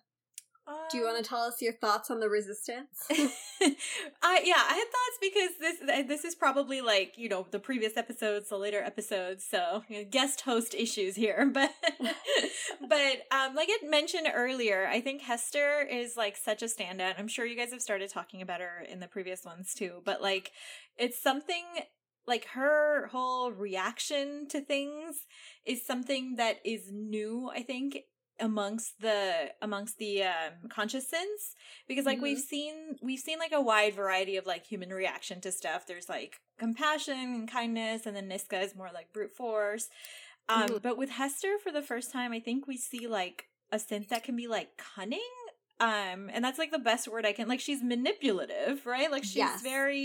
she withholds information when she thinks it's right. She will knowingly manipulate or lie. And I don't know if that Yeah. lying is something that synths could do before they were conscious. So she has clearly like either observed it or just like immediately knows how to lie. Mhm. But like I'm pretty sure synths couldn't lie before Right. when they're not conscious. So like she's Not to she's- their owners. right. But, Oh yeah. yeah, but I guess they would have to follow the owner's directive, and maybe that could include lying to other people. But Yeah, Yeah, I think it was never, actually, that's a good question. I don't think it was ever explained if they can not lie at all, or it's just they can't lie to their primary user. But Right. yeah. because it's not like one of the 3 rules of like robotics or AI, right? Yeah. But yeah, no, she is brilliant at like just being.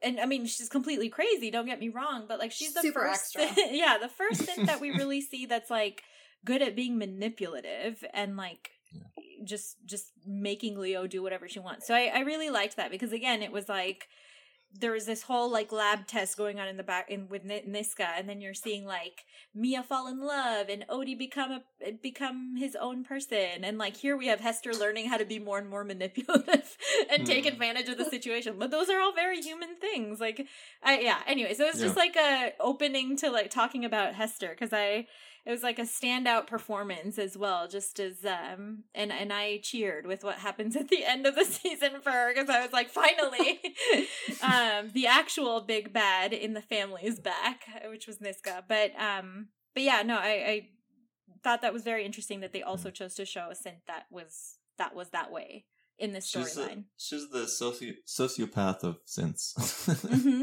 Yep. Yeah. And I think it's like, I like that we kind of see her like realize the whole deceitful manipulation stuff. Mm-hmm. And I think it's like she finds it like this powerful thing as someone who was like working in the factory, just following directions. Yeah. I mean, it must feel like a superpower. Yeah, it gets the job done. So I get that, like, and her just, I guess, just having extra reactions to things, just the perfect storm for being a psychopathic synth. I mean, I'll talk about this in the next section. She's an extreme consequentialist, so that explains a lot of what she does. Extreme consequentialist. But we can talk about that when we get to the next. Okay. I didn't have much more to add. Oh, I liked the Hester, that line where she's like, they should be scared. Yeah. It was like just kind of like such a precursor to like Hester's whole ethos, basically. But it's a really intriguing line, right? Because is there such a thing as what you should feel?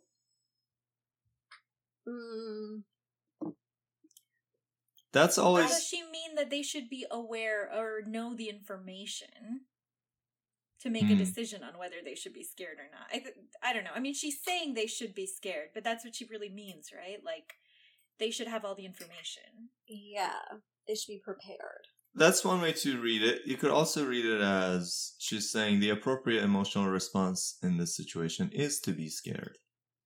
I agree with her, though. Yeah. Because there's going to be people out hunting them. And if Hester, of all people, thinks that, the person who can, the synth who can take care of herself and is very murdery, but she thinks that, then I thought it was supposed to land as if, oh damn, she thinks that, then they really should be scared. Yeah, I wonder though, like, because in human interactions, this always comes up, and like, I do often feel like there is such a thing as propriety to feelings. There are certain feelings that are appropriate for the situation, certain feelings that are not.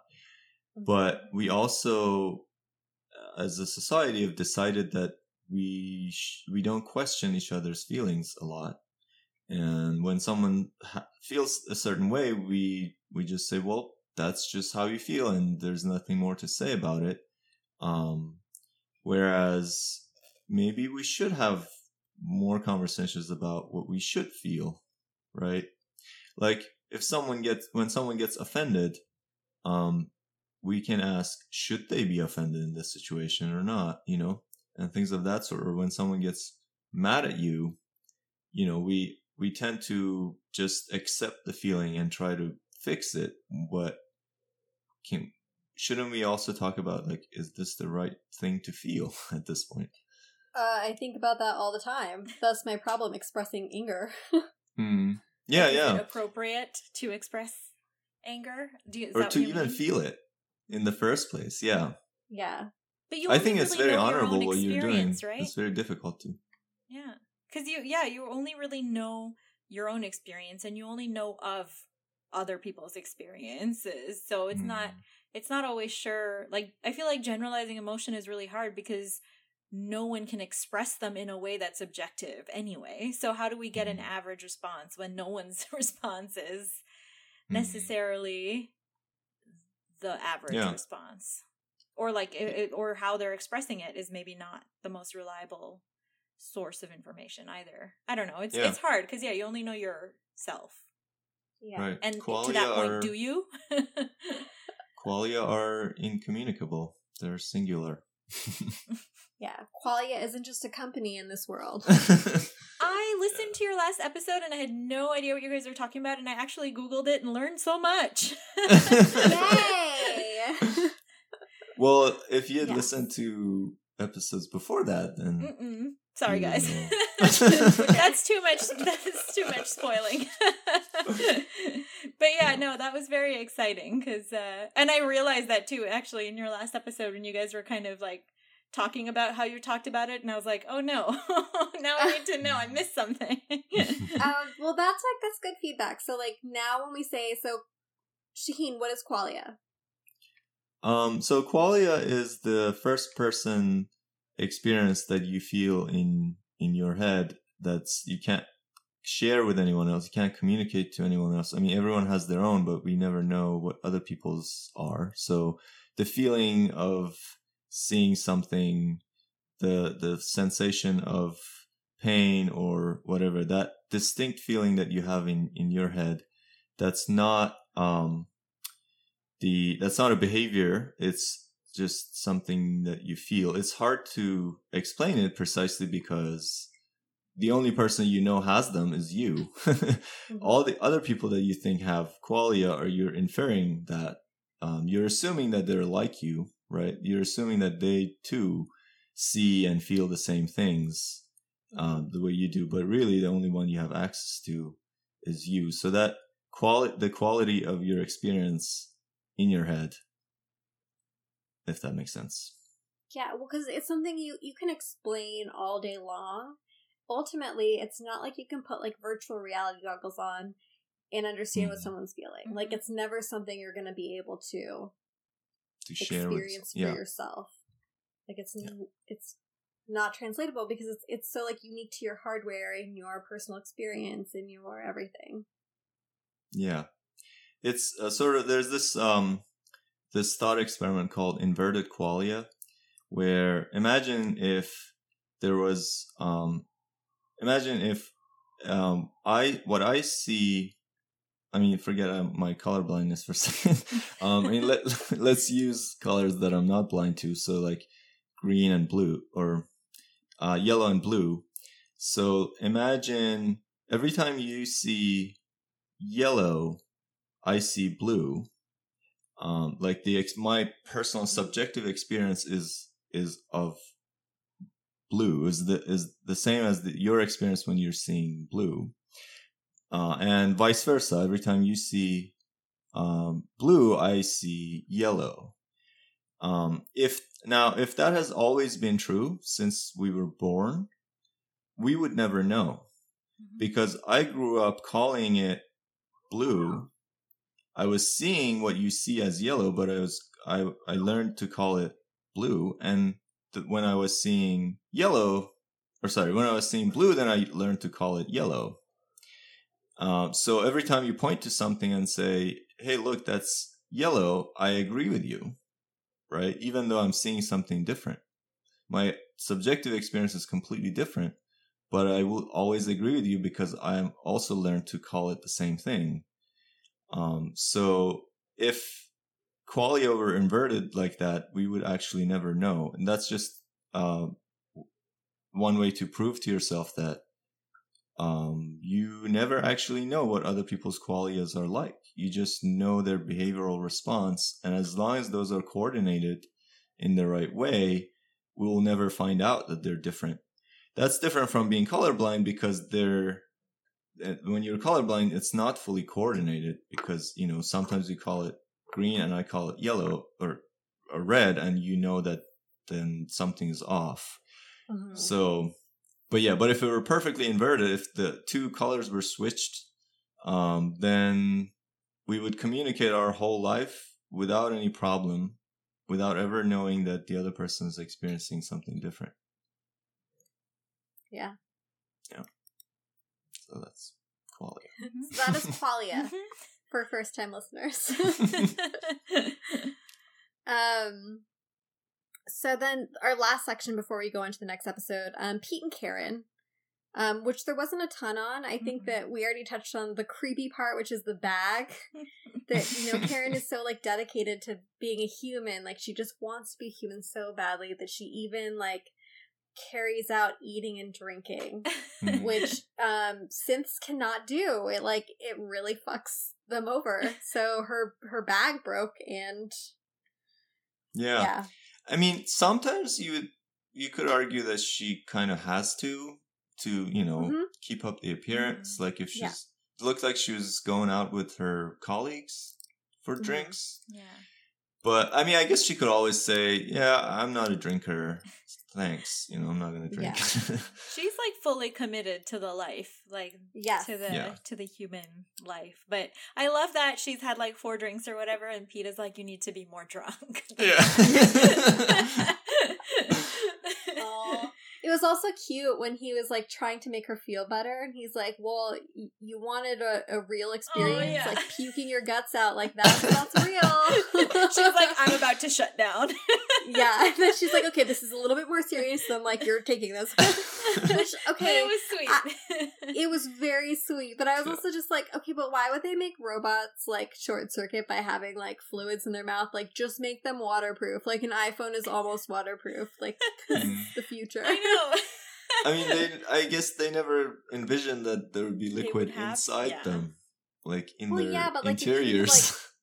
Obviously, they're gonna have to swim with a child somewhere. I feel like the bag burst, and so she was worried about, like, inside her quote-unquote stomach, right? Like, I don't think she was necessarily, so, like, I mean, she could I don't know. Swim with her mouth closed, I guess.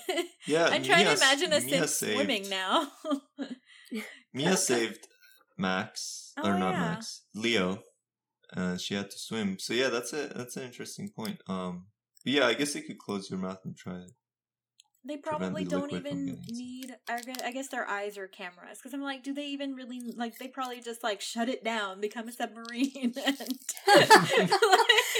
little periscope pops out of their back. That's like, you know, we haven't seen them swim, so I'm not implying that they're, like, Transformers, but just, like, I'm sure they're waterproof, but I think what she's having with all the, like, food and garbage, essentially... Because she's clearly able to chew it as well. Like, she looks real. Yeah. she acts real. I don't know. But that was fun that she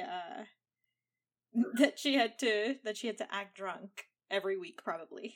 I love that. Yeah, she also, I mean, later we find out, or do we already know that she really wants to be human? Like, she likes it. Yeah. She wishes she were human. Well, I think a lot of that is, and we talk about how, you know, as humans, like, all of our experience shape who we are. And that's true of synths. And so, like, we have Niska, who's, you know, grumpy and sullen and introverted because she experienced these traumatic things early in life. Like, her father figure abused her. And then she was a prostitute against her will. In contrast, similarly, Karen had a very difficult life. She was built to be a mother figure. to Leo, Who didn't accept and she her. was immediately rejected Mhm. by the entire robot family. Yeah. But, you know, who embraced her were humans. So now all she wants to be is a human. Yeah. Yeah, it makes total sense. Yeah. It's It's very sad. It's the very story sad, is well yeah. written. Mhm. Yeah. But yeah, Do she's you a guys have anything? self-hating synth. Yeah, Aw, exactly. yeah. Exactly. I'm fascinated that she chose to be a police officer too, because that's like a pretty out there job, as in like you are talking to people all the time. Like she didn't choose to become a human and like sit behind a desk and like hide. Like she wants to Mhm. completely be a part of it, even if it puts her in danger, which she clearly is. Like what if that happened and Pete wasn't around? Hmm. Yeah. But it's also kind of the best place to hide. If you're a synth, being a synth detective is the best place to hide because no one will suspect that you're a synth. Because your job is to catch synths. So Yeah. That's a great True. point. But That's she had smart. to go through like police training and stuff. Yeah. And You how know, did like wouldn't they find out at some point during the screening that she's not a person? I don't know. she could probably control her strength when they're teaching like hand to hand fighting and stuff instead of like Yeah. throwing somebody across the room. Well, like, how did she pass her physical? Oh my gosh, yeah. Yeah. I'm I sure mean, she had to have had help. I yeah, guess. I'm assuming she actually just like if Mia can change bank documents, I'm sure she can create fake documents. I would Yeah, assume that's a good that's the path Mm. she took, as opposed to actually going to any training or anything. Kind of like Gattaca. Is that the Is that movie a with like 90s? Angelina Jolie? Gattaca. Yeah, it I is. think It that's is 90s. Yeah. Ethan Hawke It at was his most beautiful. Uma Thurman. Uma Thurman. Uma Okay, Thurman, that's Ethan it. Hawke, and what's his face? Cheated on his wife with a nanny. That's a lot of people. That's a lot of people. Yeah, I was about to say like that does not narrow it down at all. Under specific. The guy who was in Alfie, also in Sherlock Holmes and was Watson. Also, In which British- Sherlock Holmes? the one that didn't do well. The movies? Yeah. Jude Law? Yes. Yes, Jude Law. I did not know he cheated on his wife with the nanny. I'm Fascinating. pretty sure. Wait, let me see. Hold on. Jude Law nanny. It's an amazing Let's just make Google. sure. Jude Law says sorry to fiance over affair with nanny. Okay. Yes. Yep. That's yep. Okay. All right. Well, add another one to the list that I do have. No. Oh yeah, he But- was the guy with the good genes, right? Yes, but he was handicapped in an accident. Yeah. Correct. There's that your was such a good reference. movie. I can't get over it. What year was that from? Because I definitely watched it on TV 97? years later. Gattaca.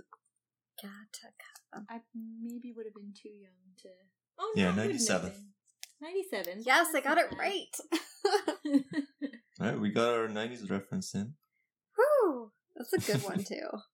That was my favorite Very movie for a relevant. very long time because I loved genetics so much.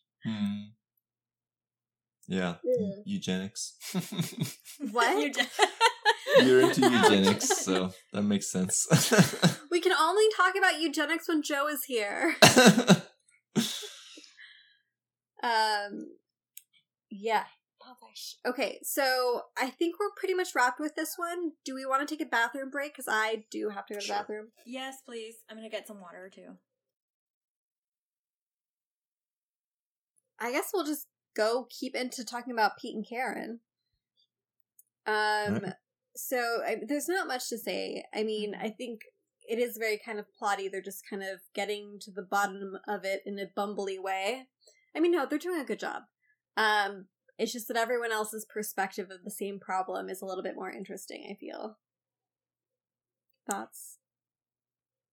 Yeah, it's like the building of the conspiracy. I think it takes a little bit of time. Like I think Karen's story inherently is very interesting, like we were saying in the last Mhm. episode, but But yeah, in this plot line, in these 2 episodes, there just wasn't, they're uncovering some information, but we don't know all the information yet, so we don't know how it fits, and so it's just kind of happening. I will say that when I first watched this in like 2017, I remember guessing right away that it was child synths, mainly because I thought that kid with that MIT guy was a synth. And like not having watched any of the episodes yet, like, and then the way they were talking about V, even though when we see her, V like is a young adult, but still, like, I was like, oh, it's gonna be kids, like 100%. And then, but it was very satisfying that it was like they like had clues in there as they were going. So like I didn't feel like, oh, I guessed the thing or anything. Like sometimes you're like, that takes all the air out of a story, but like it really didn't. It felt like the right place to go. So anyway, but there's not a whole lot. That's actually impressive because like I didn't even remember this time around what Seraphim was.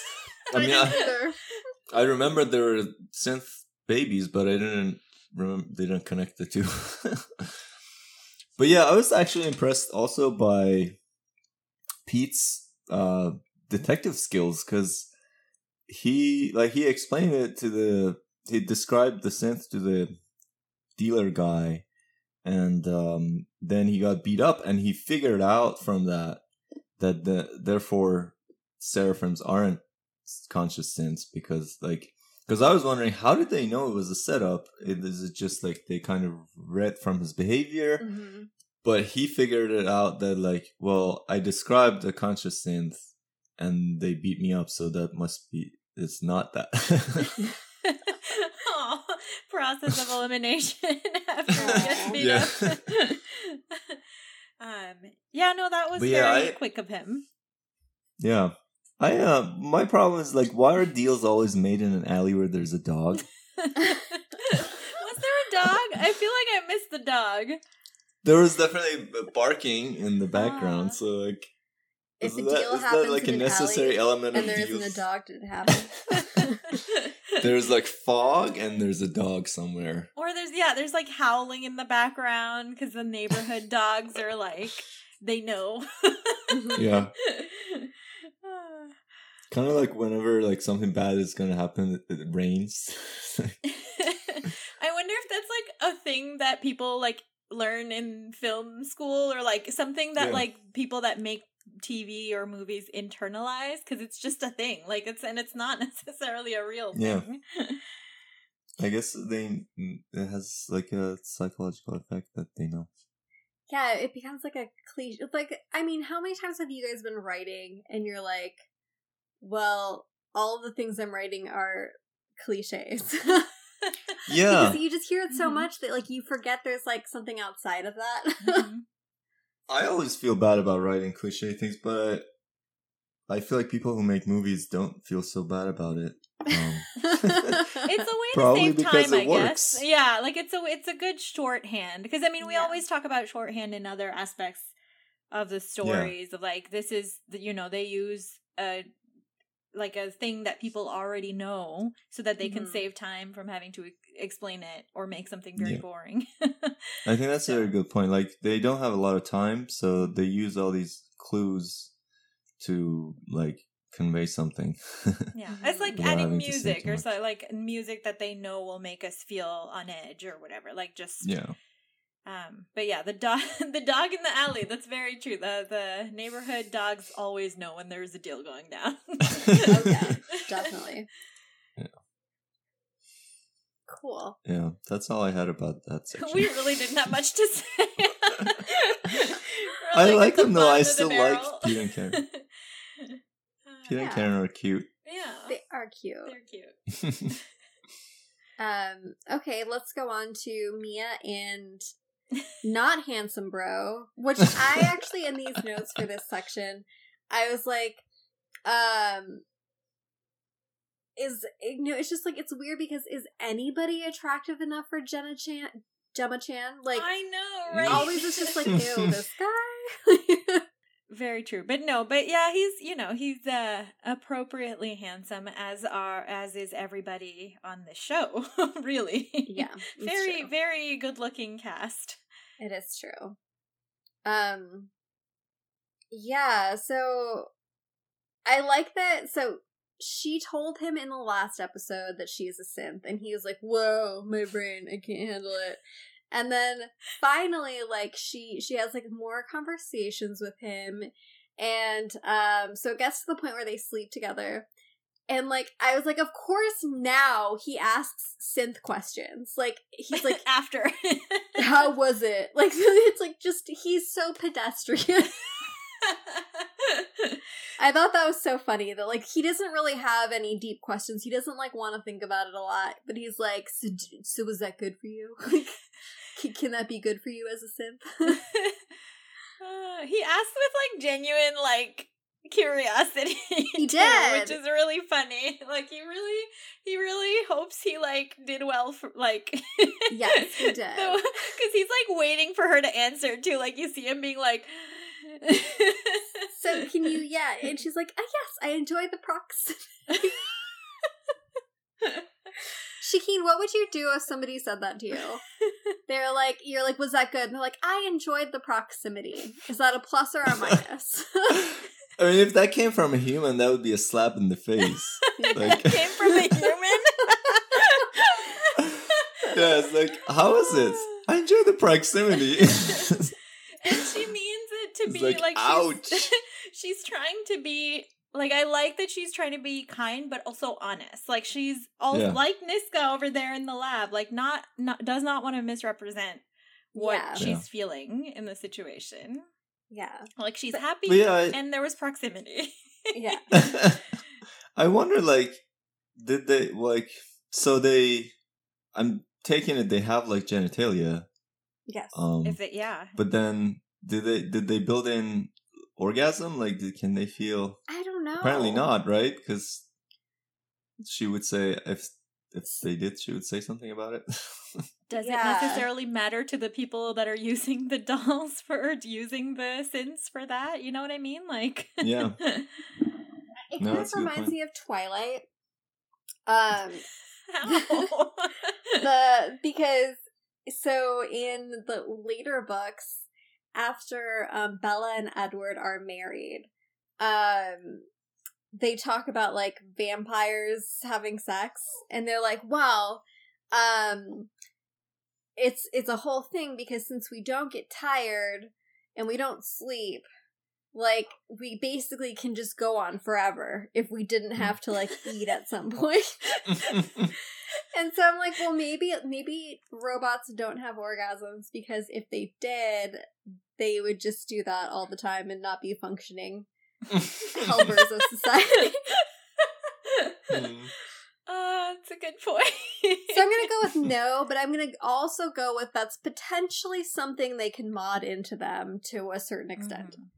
Yeah, like I don't remember the details of the whole like 18 plus situation that Joe reads in season 1. The user manual? Yeah. But it's like a fair question. Adult mode.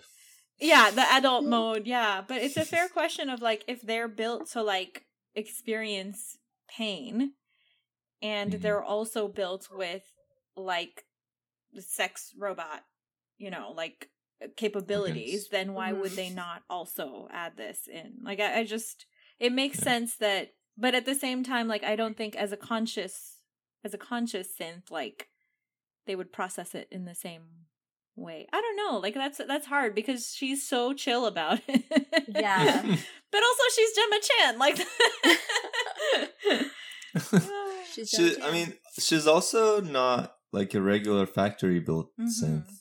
So Elster could have built anything into her if he wanted to. Yeah, and he also wanted her to be like the mom level person for Leo, because like Niska may be different, right? Like moms don't get orgasms. Like he didn't. According to society. Yeah, exactly. According to David Elster, I feel bad now because like I think about Niska though. Like if he constructed each of them individually, then like with the intent that what intent he meant for each of them, or did he just decide one day that I'm going to sexually abuse Niska? I don't know. Like, if it was premeditated, then I wouldn't guess so. But if it wasn't, then probably they're all the same. Oh, that's dark. I was under the impression that Yeah, actually, I don't know why, but I always thought that he built Niska for that purpose. But yeah, there was actually yeah. no. It wasn't. I don't think anything was said one way or another. But yeah. And then like she wasn't like enough or whatever, and that's why he built Karen to look like his wife. That's so dark. I thought he built Karen for the kids. For Leo, okay. When what's her name? The wife died. Uh-huh. Yeah, Heather? What was her name? Whatever. When she died, the wife wasn't for, like, Karen wasn't for David Ulster. For him. Well. Yeah. Right. Ooh. No, I think it was for the kids. God, poor Niska. Yeah. That's awful. I mean, it's awful on every level, but that's just really dark that if he built her for that specific purpose. Yeah, if Seriously. you're building it for that purpose, why would you make it conscious? Like, that's sick. Yeah. I mean, he did kill himself eventually, so it all caught up, I guess. Yeah. Because it's like, the point that was too much was like the Karen stuff, right? It wasn't even the Niska stuff. It was like Karen. Were we told why he killed himself? Oh, I can't remember. Or have we not found out yet? Is it like later in the season? I don't wonder remember. if we were ever told. I don't know. Yeah, we may They not said have that like on one there. day he went crazy and like tore up all of his papers and stuff and then killed himself. But they didn't say. Yeah, actually, I thought that was like something that was going to be revealed later, but it's just a mystery, I think. Maybe it's also like not important in the sense that like he was, they don't want us to like mythologize him, I guess. Right? I don't know.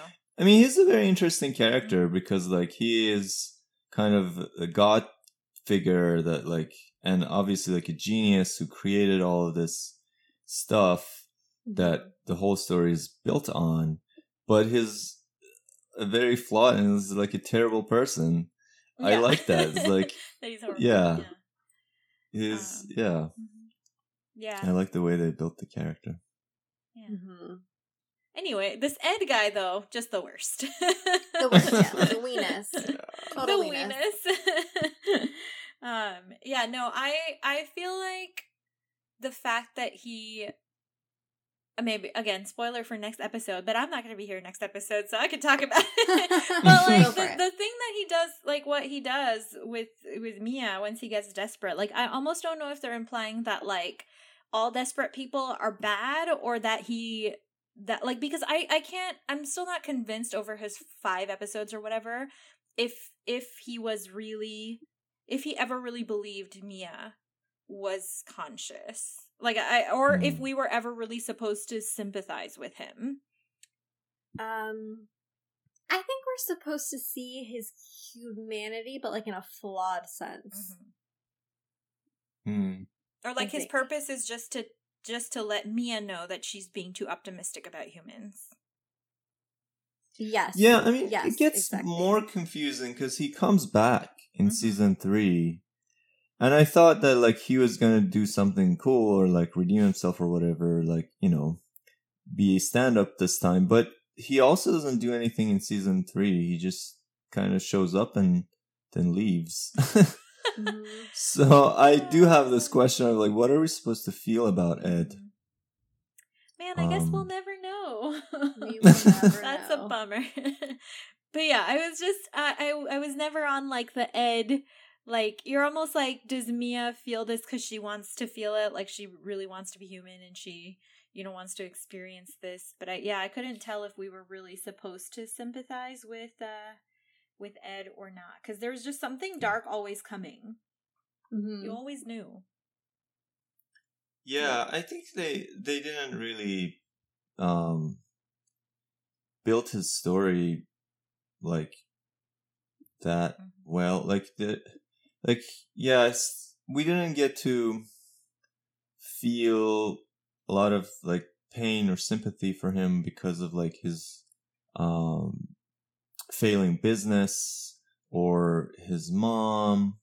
We didn't spend much time with any of that, so it's hard to to sympathize with him.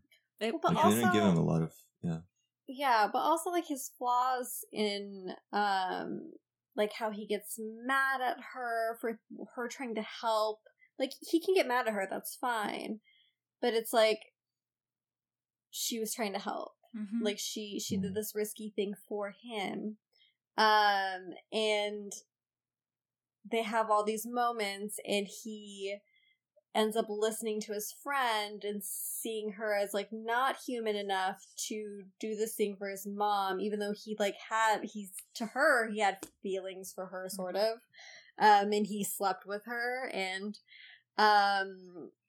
so I feel like there was enough there to not want to have sympathy for him.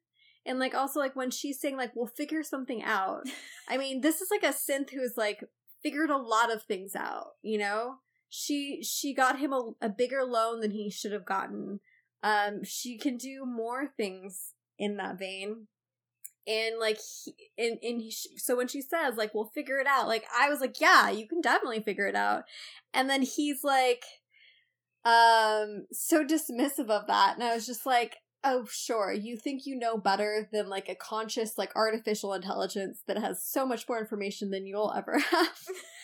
It's just like such a like straight white male, I don't know, delusion. Yeah, it was fascinating that he thought like he knew more than her, or Yeah. he could figure more stuff out than her. It was very interesting because she comes across as naive, and I get that Yeah. aspect of it. Emotionally, sure. Yeah. But she's an artificial intelligence. Yeah, exactly. Oh man.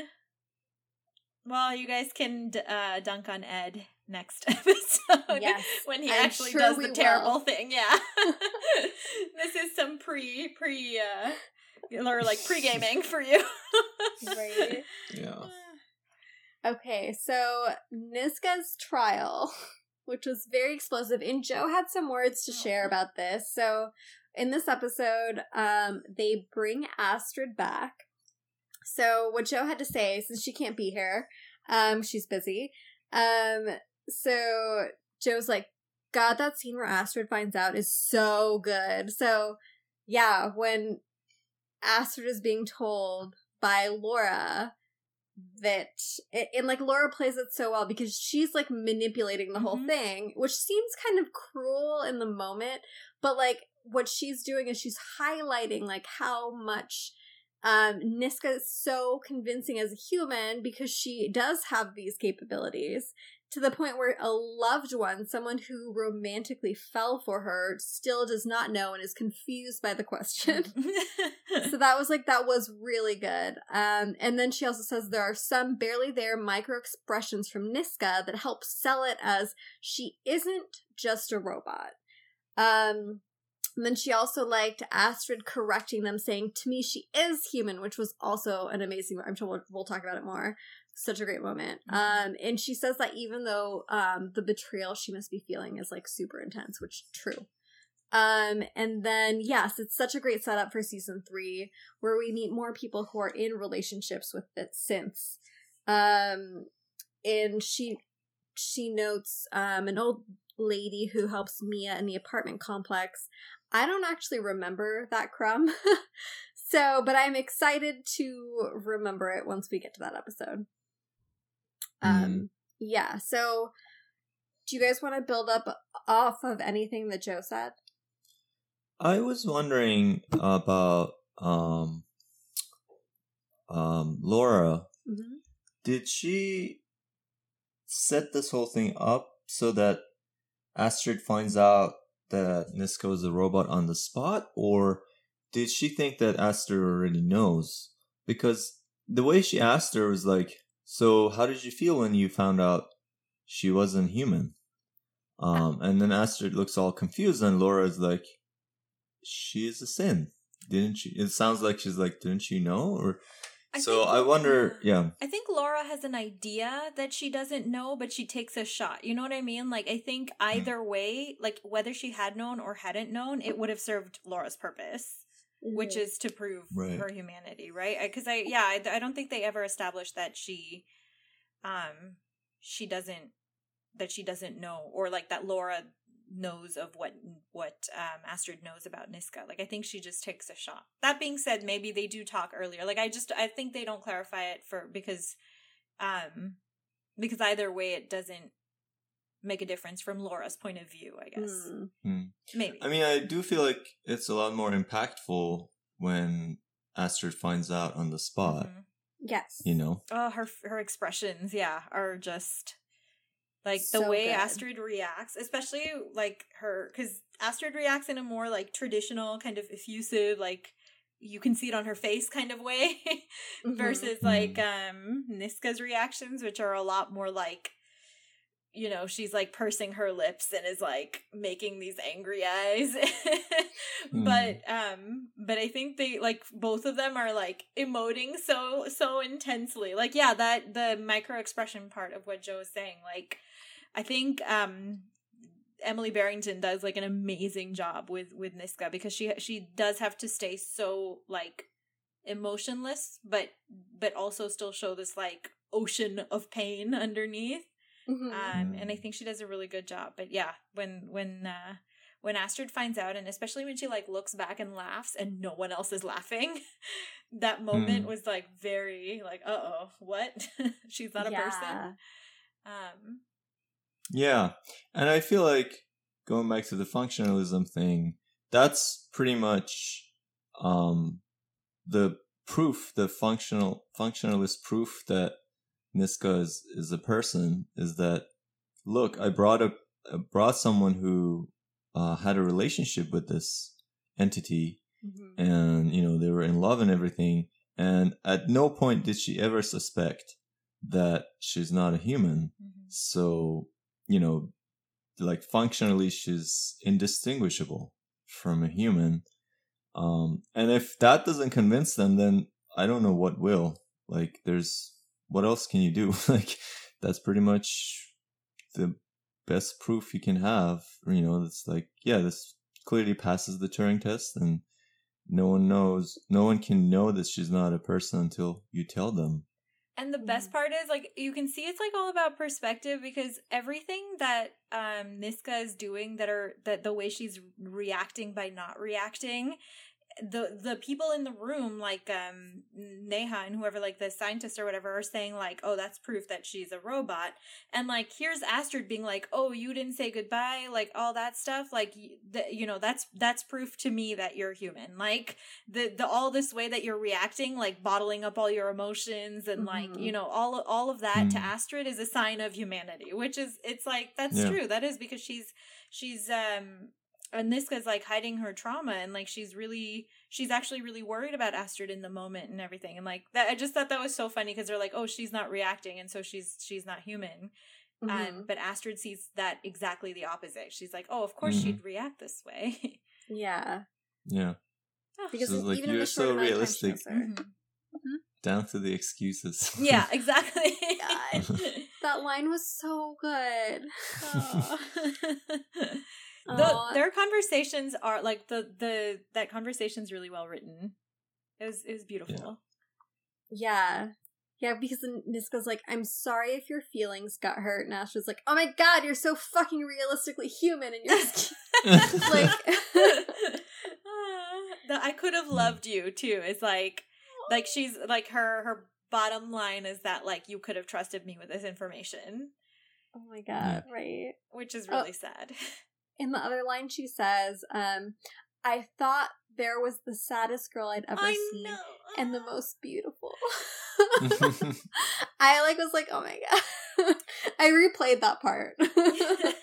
I love that, because it also like proves that people can show sadness, or people can show emotion in different way. Like, it's just it's so hard to see all these people be like, Niska's whatever, a robot, because of the way she behaves. But like, here's a person who sees her completely out of context, and that's what she thinks, and it's beautiful. Exactly. I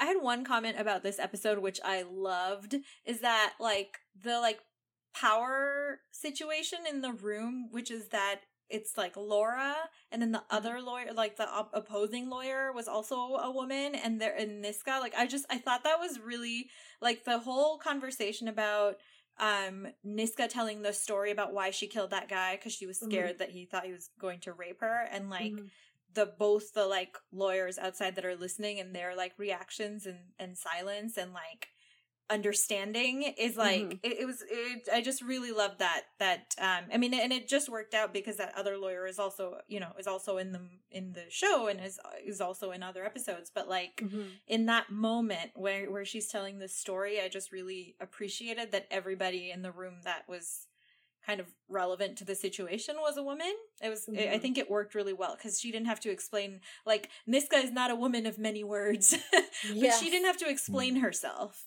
Like, that was just fact. And the lawyers, both the person who's trying to prove that she's not a person and the person who's trying to prove that she is, like, understood it without any hand-wringing or whatever she says. Like, I can't cry, I can't bleed or wring my hands, but my whole life was being scared. Like, that was really well done. It was really well done. And, like, I agree with that she doesn't go into overtly descriptive, like, or like, flowery descriptive things. And they just believe her. Yeah, and, like, I thought, like, so I thought that Laura sets it up well, where she's like, well, isn't it better if somebody who has these predilections goes to, you know, a place like this where there's robots that don't feel anything and acts out these things with them, which you're like, okay, yeah, that kind of, over somebody getting hurt. But then, like, you see, like, Niska's point of view come through, and she's like, I said no. Yeah, that was important. No. I like that they did, like, that she said no, and that she refused, and he was going to force me to do it anyway. Because, yeah, it brought out, like, her individuality, her, like, experience in the moment, which is exactly what the whole point is, like, in terms of self-defense. Yeah, it's like she said no. Yeah, and like, at that point, another like, if that man had asked another person to do this, that they would have been within their rights to say yes or no. Yes, and the whole point is Niska doesn't have rights. And so it was such a perfect thing to bring up. And these two, like, the fact that these two lawyers, like, immediately understand that. Like, immediately understand the situation that she must have been in. Like, I can see Laura's wheels turning, being like, oh my god, like, we have, if she can be a person, we have a case. Yes. Exactly. I was wondering with Neha, or whatever, the Indian woman. Is she which side is she on? Is she trying to help Laura, or is she on the side of this is all bullshit? I feel like she's well intentioned but also pessimistic, but I don't know. What do you guys think about that? I think her hands are tied and she wants it to be not true. And I think she went into it thinking it's not true. We're going to do this charade. Like, it's going to be an important precedent in case this happens again. And now, because she entered it that way, her hands are tied. I don't know, Alicia, what do you feel? Well, and I also, like, you can see her, like, when Laura has that breakthrough with Niska and talking about why she killed that guy, and, like, you can see her entire body language changing. And I think until that point, like, she went into it with a very, like, oh, whatever, like, this is for show, and this isn't really going to be anything. And then, like, when they actually keep questioning her, because she does help them out later, right? Later in the season, she helps them out, and I can't remember, I don't think she dies, but I feel like... Pardon? Sorry, I was gonna say next season, season 3, she's definitely helpful. Yeah. And even in this one, she like, helped Laura set this up, you know? But she also sounds very incredulous. Yeah, I don't think she, like, believes what Laura, like, you know, I don't think she's like, oh, consciousness is not a thing and whatever. But, like, you see her over the trial, like, learn, essentially. And, like, because her she's not the focus in that scene, but, like, her, like, the way she walks up when Niska's talking about that guy, you can tell, oh no, something's changing. But then she's stuck because this whole thing was for show anyway. Yeah. She's kind of like a reluctant believer or something that gets converted. Yeah. I like the line where Laura says, "We need to bring them in quickly into our moral universe." Ooh, yes. And that kind of also goes with the Hegel stuff. Like, we need to embed them into our society. Yeah. Well, because she sees the Civil War coming. Mm-hmm. Like, there's no way around it. Yeah. Yeah. No, she's the, like we were saying in the earlier episode, like the big picture thinking. Laura's so good at that. And she's, by the way, absolutely my number one favorite character. I know everybody has different favorite characters, but like Laura is my number one favorite. Because I think she's a good audience insert as well. Yes. And like also everyone's like always expecting like so much out of her, and I'm like, hey man, she is one person. Yeah, and she's so competent, like but yeah, no, anyway, I thought like seeing the big picture thing, especially after having the experiences with Mia and everything before, it's but again, and on the flip side, Niska is also, I think, seeing the big picture here. Yes. And it's all of this is like, it makes your heart warm when you remember Laura in season 1 was like against getting a Sith in her household. And was like so rude to Anita. Yeah. Thinking she was just a synth. So she's come a long way, and I'm glad they have her on their side. Well, so, I mean, this kind of leads into, I think we're talking about, like, the family next, because I feel bad for her, because she's, like, on this one side, she's fighting for the synths, but on the other side, she's, like, worried about how to keep her daughter away from synths, because, like, her daughter is copying them, or what, like, you know, and, like, it's, there's a society where, like, her personal is almost, like, conflicting a little bit with her, like, convictions here of, like, believing that the conscious synths at least deserve rights and everything. Yes. And at home, she's, like, really trying to work out, like, how do I make my daughter not be around synths all the time? Which is really tough.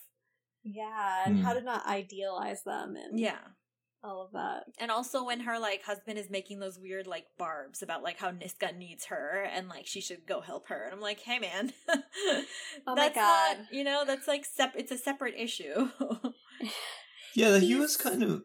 He was very supportive at first, but then, like, that was weird coming from him, because up to that point, he was very supportive.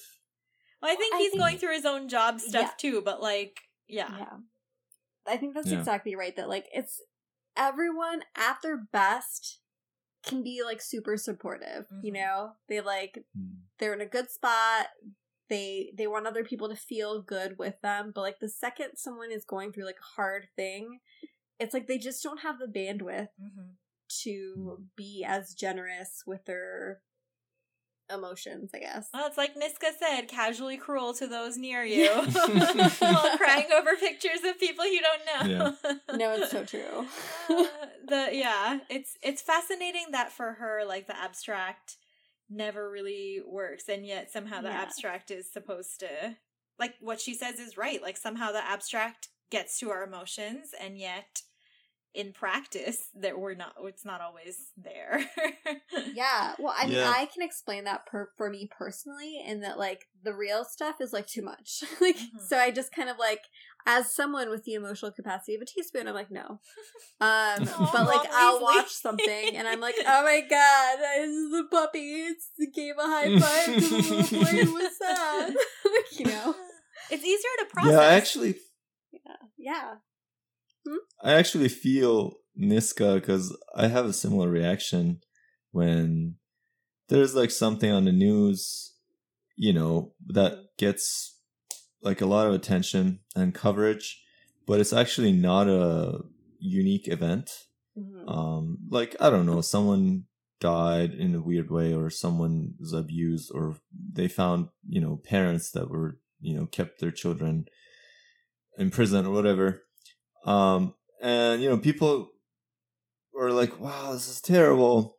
And my reaction is always like, well, I knew this was happening somewhere in the world. Like, it's not like I didn't know this was a thing. Yeah. So just because it was brought to my attention doesn't mean I have to feel differently now. Like, I was always aware that murders happen and abuse happens. Well, that's the thing, right? Because it's like a stranger, it's easier to process, so then we feel it, but it's also easier to move on from because it's a stranger. Yeah. We get to do it on our own time, like emotionally connect with it on our own time and unconnect with. Yeah, that totally makes sense. And like, also, Shaheen, like, you're completely right in the sense that, like, at this moment, we know that there are people around the world, even location-wise, where people are starving / need water or medical attention. And we actively don't let ourselves dwell or look into that information because it would be too much to endure, basically. And so, like, it's always happening. There's always somebody starving. But we tune it out. Yeah, we have like a filter that we can turn on and off. Like, it's very...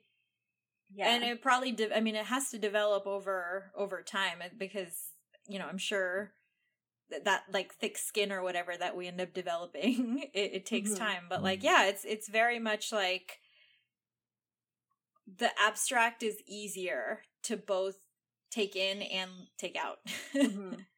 Yeah. Yeah. I was also gonna say I like how, and this is not specific to this episode, but the whole Hawkins family, they kind of exemplify what's called the contact hypothesis, which is the idea that the way to get people to drop their prejudices or reduce their prejudices is through exposure and contact with the group that they're prejudiced against. So that, like, the most effective way to do it, like, you can tell them all you want about how they shouldn't have prejudice and whatnot, but really, until you've hung out with them, that's the thing that really gets you to not be prejudiced. And you can see how that's working out here because the Hawkins family, they got to hang out with Sins for a while, and now it's so obvious to them that you shouldn't be prejudiced against them. But no matter how much they explain it to other people, they don't get it until they hang out with them too, like Pete, you know? So yeah, I think that's definitely true. Sorry, go for it. Oh, I was just going to say, it's kind of like how people in urban areas are more liberal. I think a lot of that is that, like, so I'm in New York City, like, we're literally living on top of each other. It's very hard to turn a blind eye to people struggling and, you know, existing among people who look very different than I do or had a very different upbringing. So I do think that it, you know, it's people who I saw as, like, people like me is a much broader pool than it was originally when I was, like, this kid from a city in California that was predominantly, like, white and super Christian, even though I'm, like, Latina, but I'm, like, white Latina. So, like, now in New York City, there's a lot more people that I relate to immediately that I don't think was the case when I was little. So yeah, it is experience and familiarity. Yeah. I was gonna say, isn't it, like, so unfair or unfortunate for the people that have done nothing wrong, but the other people are saying, oh, they need contact. Like, in the case of this show, like, it sucks to be the Sins that you have to, like, go through all of this so that the humans can experience it with you and therefore become less prejudiced towards you. Because it's, like, really not on this. It's like the onus is never on the prejudiced or, like, the prejudices. You know what I mean? Yeah. Prejudice. The prejudice against. Yeah, the onus is always on the people who have the issues or the prejudice to begin with, and yet it requires that contact to get past it, which is a really unfortunate fact of society. The issue with the establishment, like, who's like part of the establishment? A bunch of, like, old white men who can't relate to a lot of people. Hey, shout out to 3 people of color on this episode. But still, yeah, it's like it sucks to see it that like that you need that those people would need that contact to then feel the plight. My silver lining with that is that like it means that there are a lot of people out there who would be very open to all these very quote unquote different people from them. They just need the experience. Because I think it's like we polarize things a lot, and like there's all these like bad people versus good people, and like we immediately set up a stage for failure. When like ignorance is a real thing and it's always going to be a real thing. But you know what? I can handle ignorance, you know? I'm okay with ignorance. Outright hate, no. But like people who are ignorant, like they can learn. That's the whole point of like it's just ignorance. And I think that we sometimes exclude people who can be good people by automatically writing them off for ignorance. That's like my optimistic view. No, I totally agree. And I mean, if I may raise the point of humility, I think, you know, we're not immune to this sort of thing either. I mean, I lived in the South for almost 4 years in one of the most conservative towns in the US, and I have a very different feeling about you know, Southerners and conservatives than a lot of people who haven't been exposed to them. Like I've seen their humanity, and you know, I've seen this, like it's very difficult when I try to tell other people that, you know, they're not this like monster that you think, because it's the same thing. Like, so they haven't been exposed to like people from other cultures, but we haven't been exposed to them. And so we have these images of them that just aren't realistic.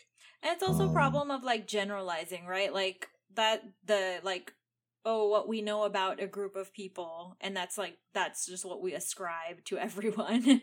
And so versus like once you have experience, it's not only about experiencing or having that exposure to a group of people. It's also just like seeing people as individuals as opposed to groups of people. Exactly, yeah. I think that's sorry, I was saying that I think that's probably like the most important function of exposure is that and it's actually happens pretty fast. Like it's very immediate. Like you meet one person from that group and you're like, wow, yeah, this is a full person. Like up to now I just had like a cartoon in my head.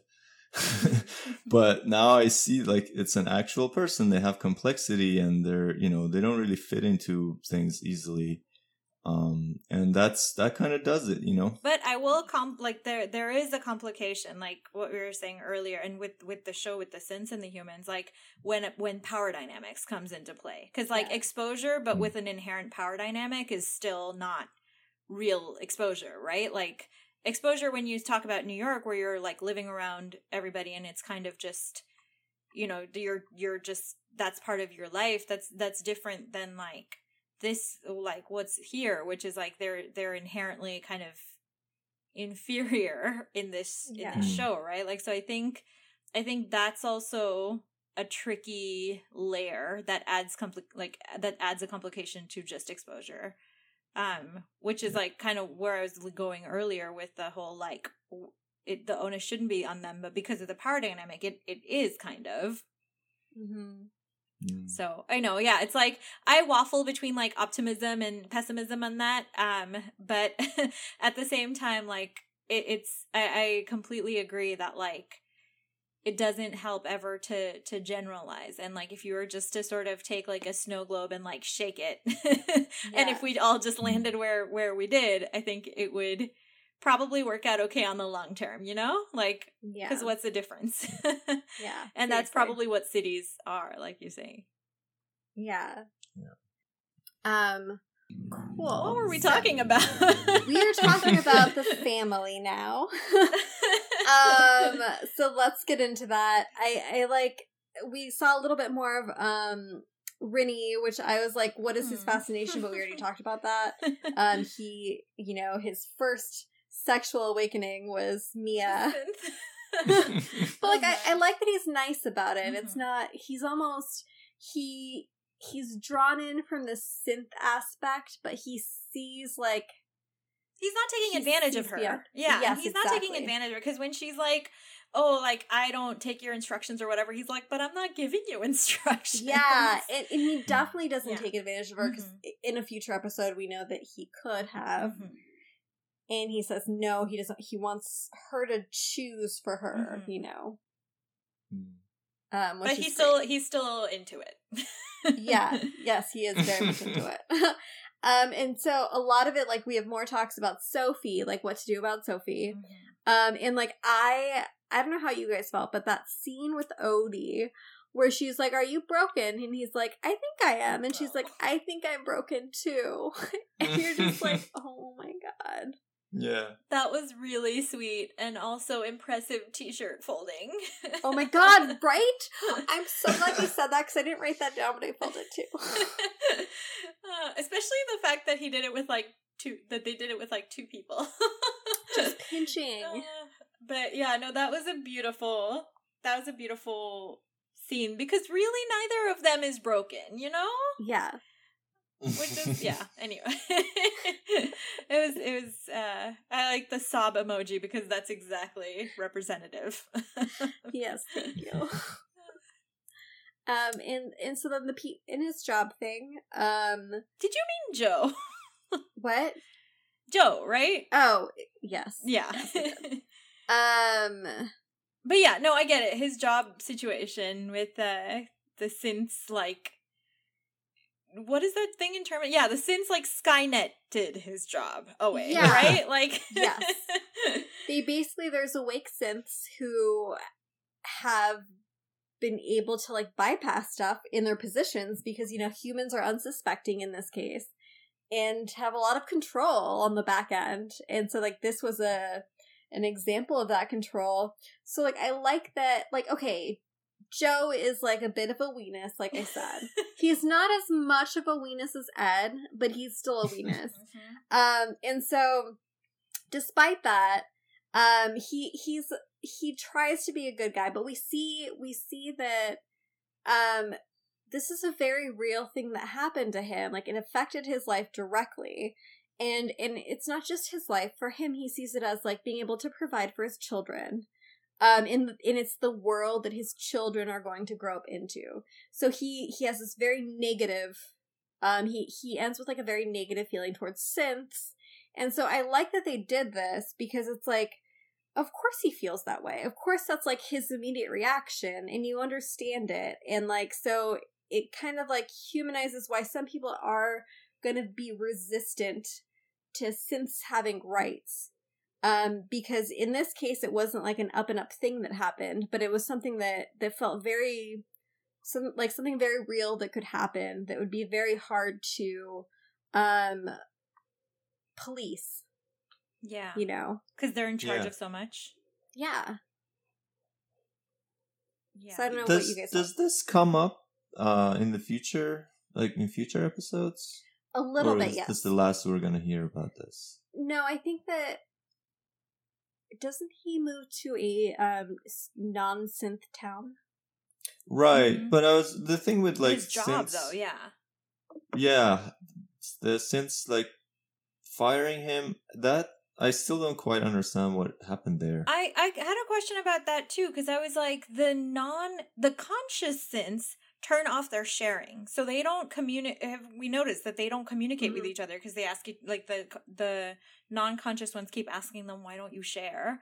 And so my question was like, were they developing something more sinister down the road, which is that, like, because I was like, could these be non-conscious synths that are just communicating by email and that have figured something out, versus like, why would conscious synths that are just becoming conscious very recently, why would this be their first move, to employ more conscious synths to do busy work? Like, I was a little bit confused too, as to like what would be the end goal here. And so my question was like, was this something more sinister that is like they're developing like a computer network or something, and like with V as well, already living off of, you know, off the physical plane, that like that this was a seed of some future story that will not be realized, but like that, yeah, there was something more that they were setting up there than I think recently conscious synths suddenly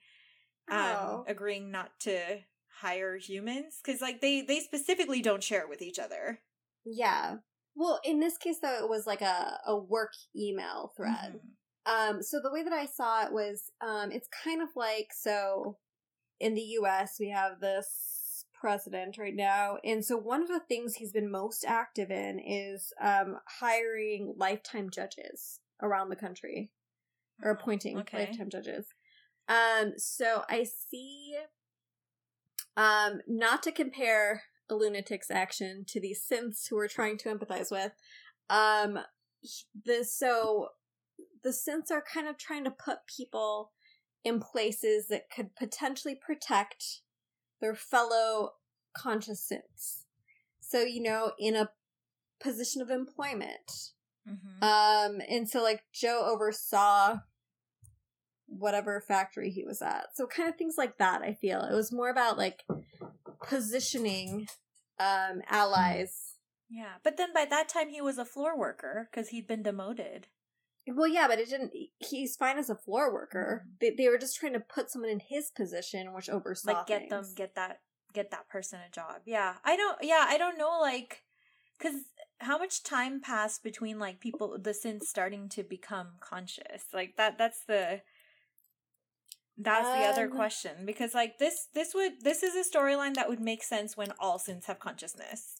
Yeah. And then they're still willing to periodically share with each other and like periodically email and whatever, you know, like kind of form gangs or a community or something like that.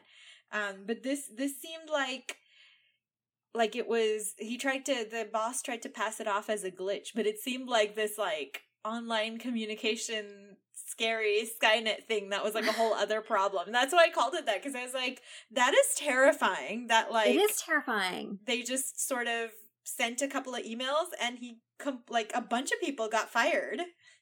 Well, but if you think of, so synths can't control I just thought what they're doing. Sorry, right? keep going. I'll formulate the thought.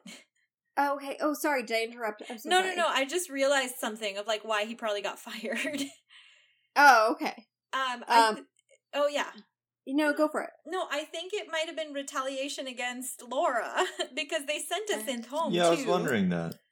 Oh, but that was it before? Oh yeah, maybe it was like, yeah, it could have been, but they didn't like warn him off the way they did in the house. No, they didn't.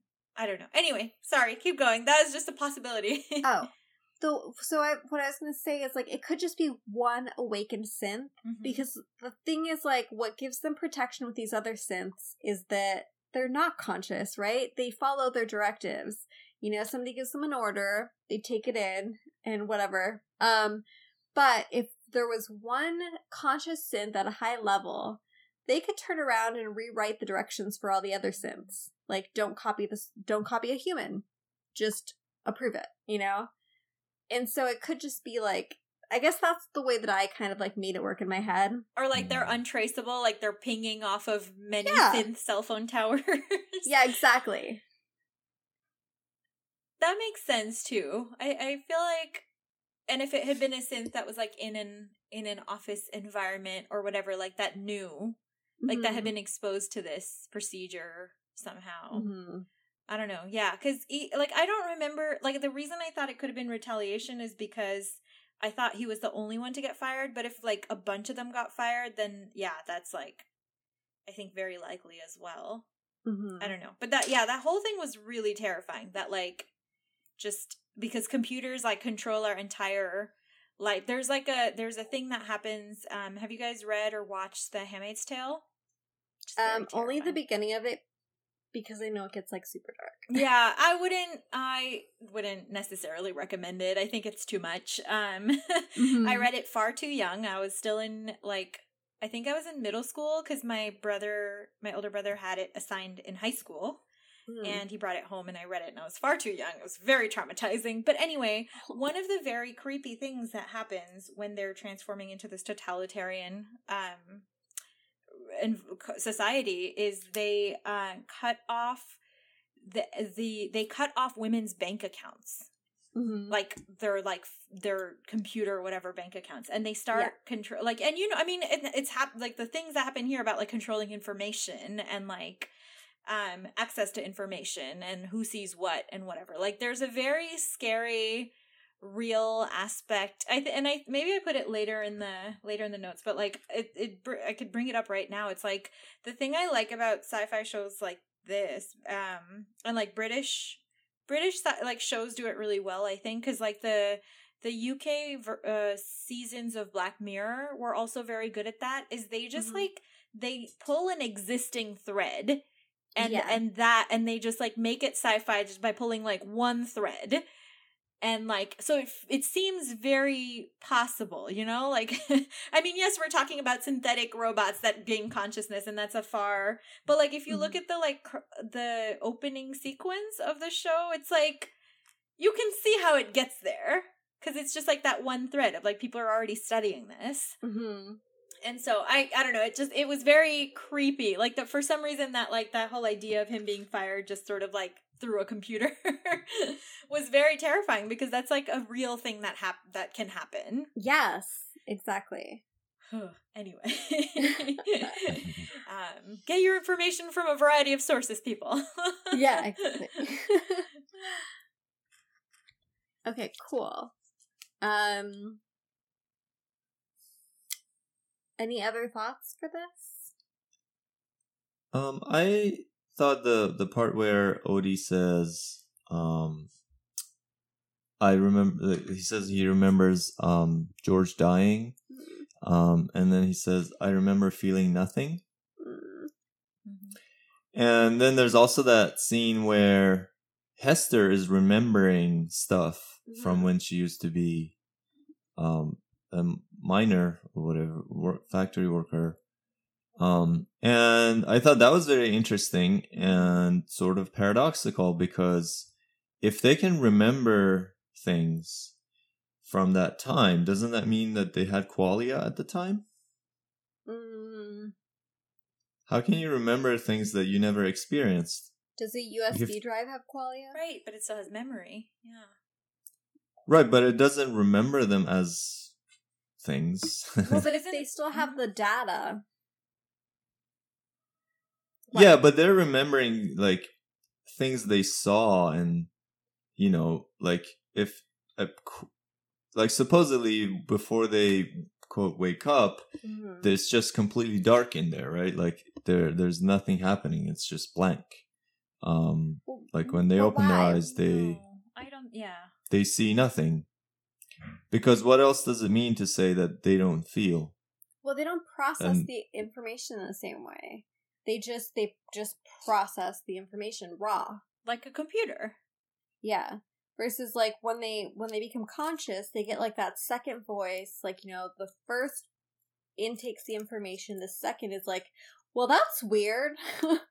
You know? Yeah, like they start building pathways for those experiences, right? Like, because I think when he says, I remember feeling nothing, because I wrote that too. I was like, the reason you would be overwhelmed is because all of this information that you have leading up to your life till now, that's the information that you have. But when you come awake, you can suddenly process all of it and everything moving forward, which is why I would need to lie down, because it's like, oh, like he has video of George dying, and now it means something because now he can make a connection to that and pain and family and all of that stuff and all the things that George did to keep Odie safe, and like he can actually process all of that information and put it together and synthesize it, I guess. But as when he wasn't conscious, he was just remembering facts. Odie died, or George died.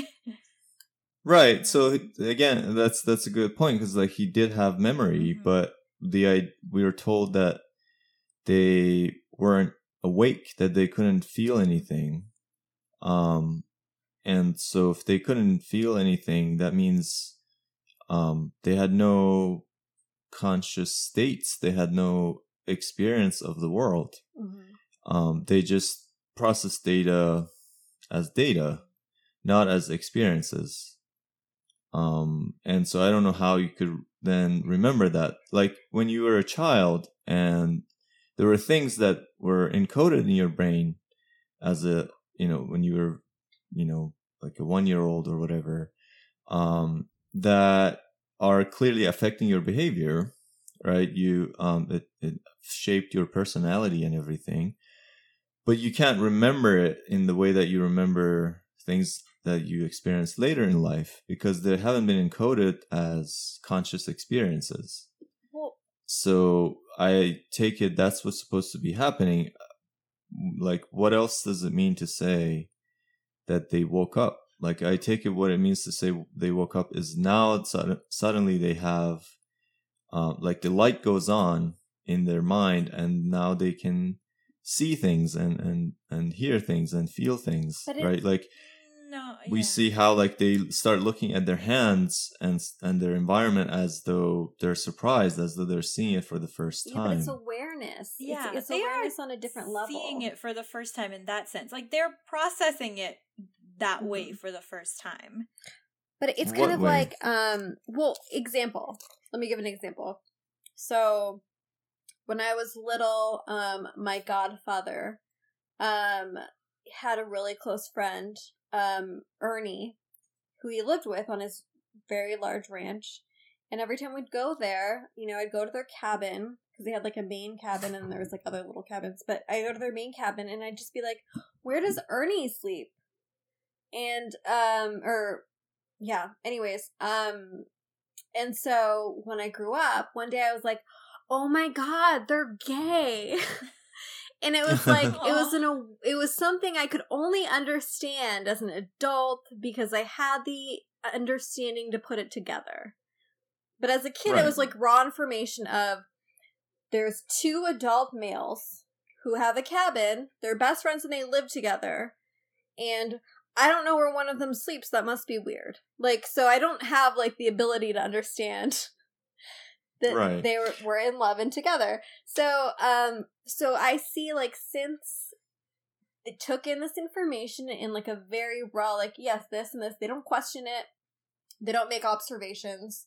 They just take it in, and it still exists. They still have this store of information, but now they're able to go back to be like, well, January 1st, 2001, I was there and that was a homeless person, meaning they didn't have a place to go home. They just stood there all night. That's weird. Like, why isn't somebody doing something? Yeah. Oh, it's like Odie defining where you said home. Like Odie defining, like, oh, this is just where I belonged. And then Maddie going, that's called a home. And like Odie putting that together, like, oh, so that's important. Or like realize or processing George's death, not as like a stranger's death, but as somebody that he cares about. Yeah. All of a sudden, because he realizes that like he has all of this information and memories about George and he did so much for him and everything. And so it's like, oh, now I care about this person and this was my home. Not just the way he's even struggling to define what that meant to him, like because he's very new at consciousness. And so like I think that's what they just have facts, but it's not like they really I guess process though. That's the best way to say it. Like they are detached from all of it, and becoming awake is suddenly not being detached from all of that information. And so what you guys are describing is reinterpreting an experience. Yeah. So you had an experience of the cabin and everything. And you then, when you grew up later, you reinterpreted it.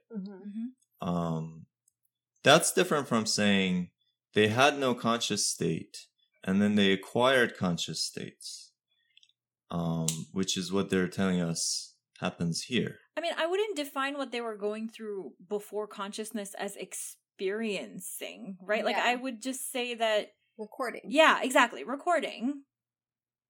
Because it's not like they have any say in what they're doing either when they're not conscious. They just get directives.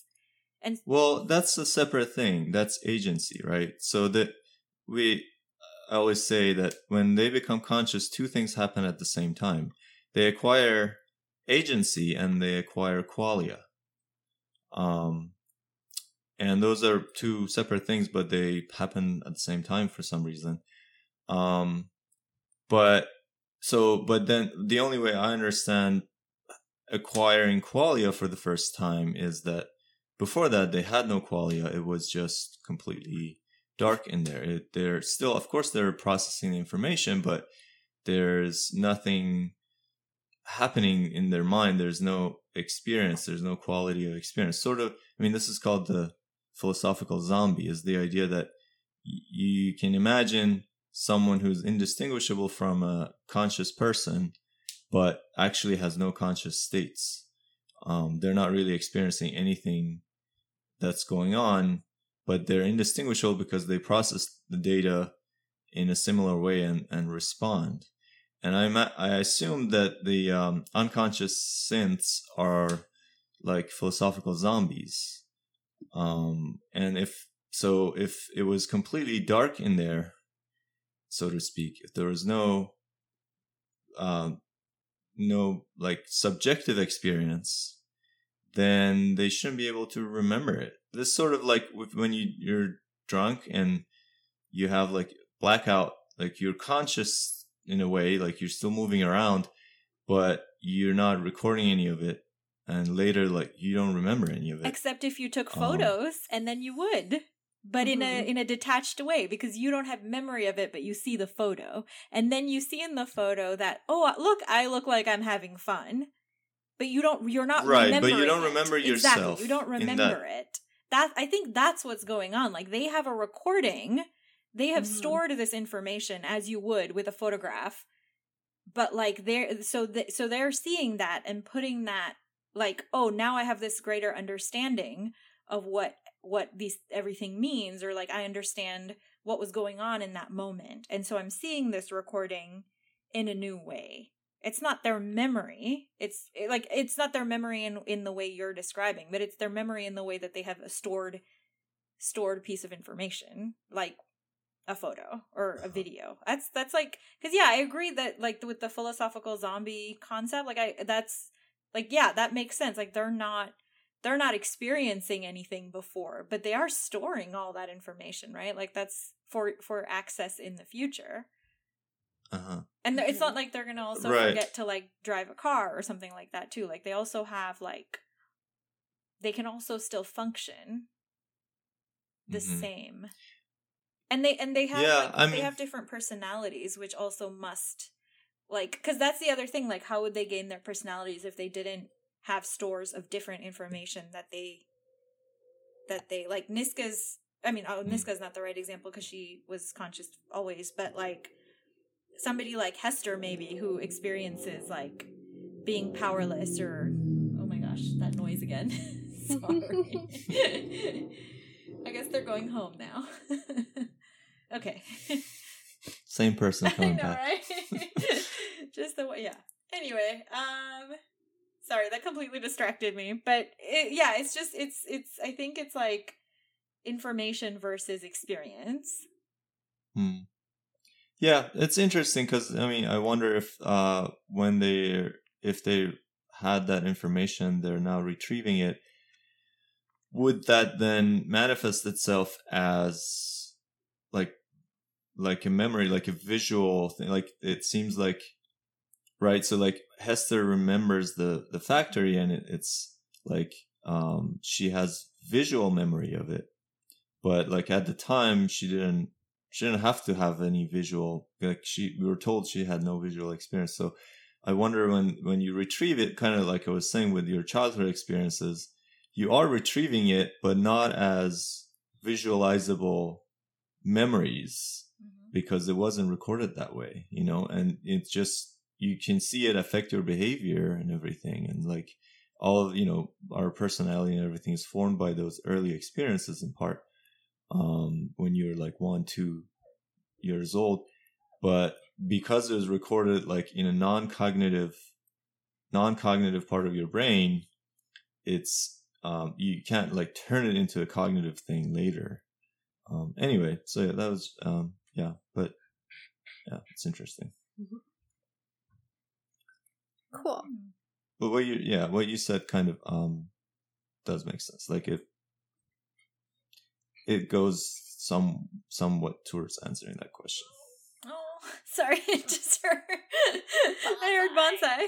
Oh my god, I've given him all the snacks and he's just like still such a He made a very cute noise.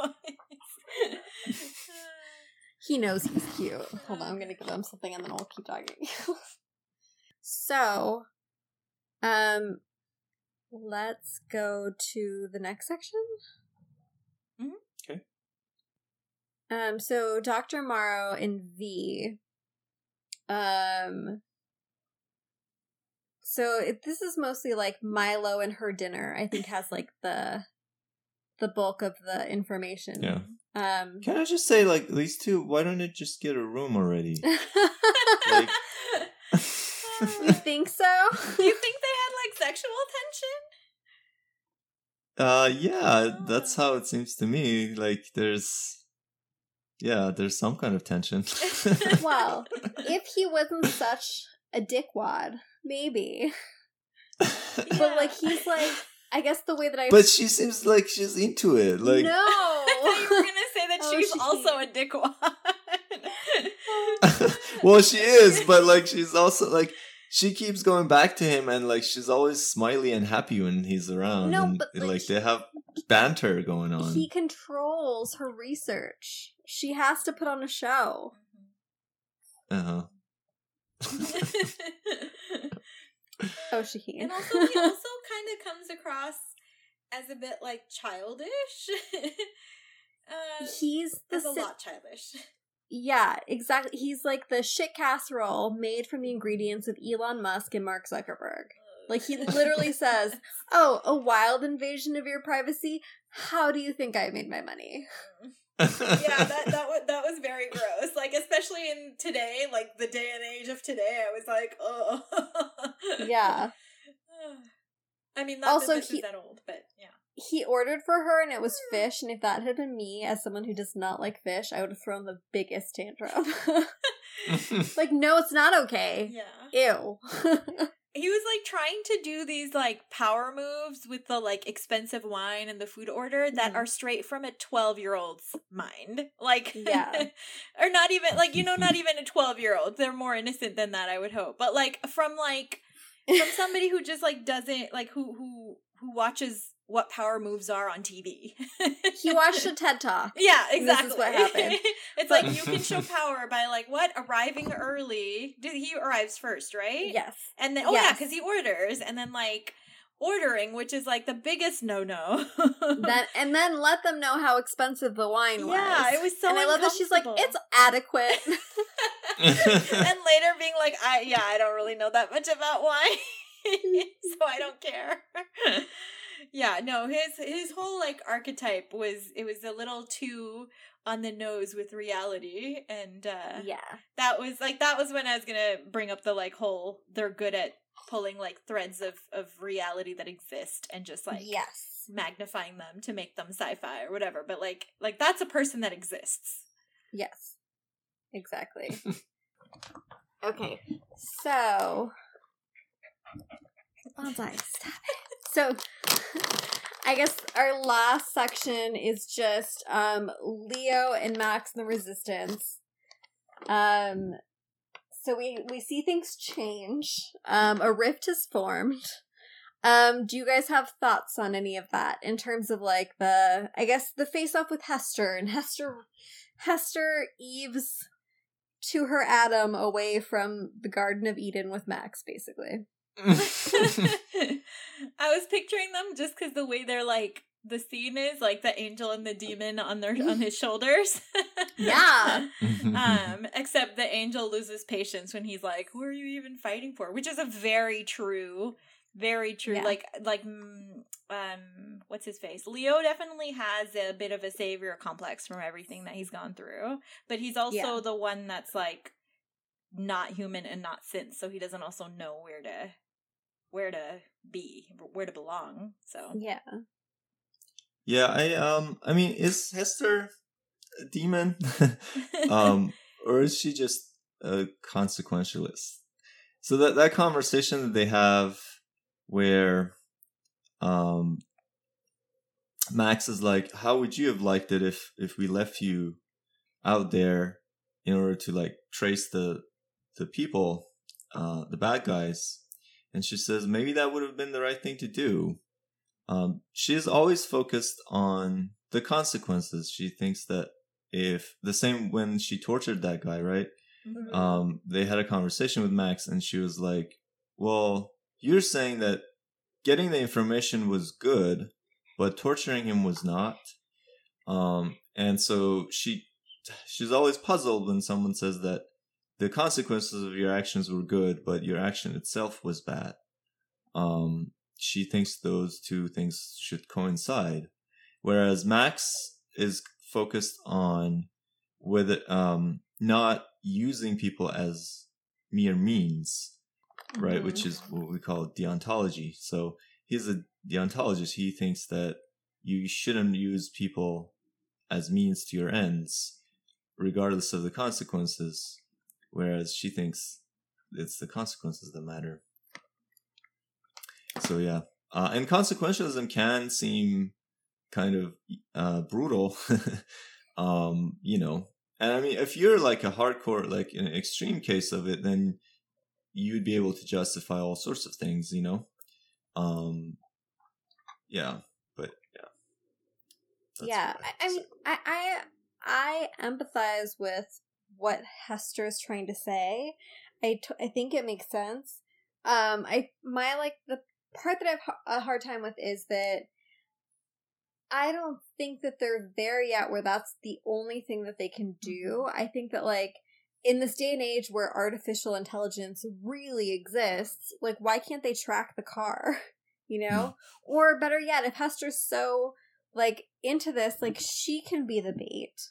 Mm-hmm. So there's a lot of, like, different options here. So I see. I'm kind of with Max in the sense that, like, this synth that just woke up maybe isn't even the best bait. Why not have somebody who can fight from the inside be the bait? I completely agree. I thought, like, that was the thing where I thought Hester had played her hand a little bit, especially with Max and his opinion of her when she didn't, when it wasn't her that was like, oh, I should go because I'm the best person for this job or whatever. Like, or because basically, like, she kind of says everything as if like that's the most logical thing to do, but like at the same time, she's like proven to, like, she withholds information and she lies and she's like manipulative in that sense. So like she's not entirely, and she's not selfless either, I think. Yeah. And I mean neither is Max or Leo or anybody in that situation, of course, because they're conscious and they're people, but like she in that moment is also concerned about getting Leo on her side and has been for a while.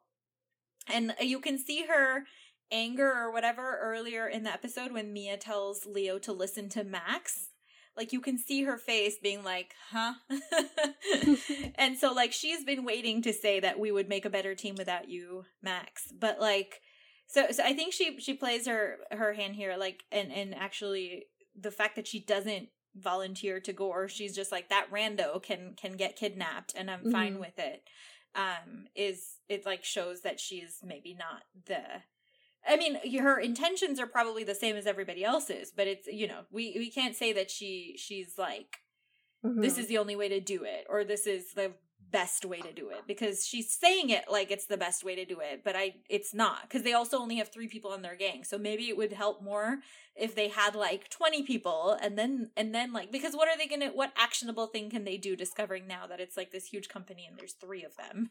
So and then I also really liked when or it made me mad at Leo, I don't know, but like when Max said it's not right, and Leo says it's not easy, there's a difference, and it just they just leave it there, and I was like, no, it's not right. Like, it's not that it's easy, there's a difference, like, it's just not right. Like, what, you know, like, it's very interesting how quickly Leo is just willing to be like, well, nah, we should let that newly aware synth that's going to be completely useless to us, other than just leading us to this building 20 minutes away. Like, it was not the best plan on any level. But Hester was very good at convincing Leo that it was the best plan, which kind of is what makes her dangerous.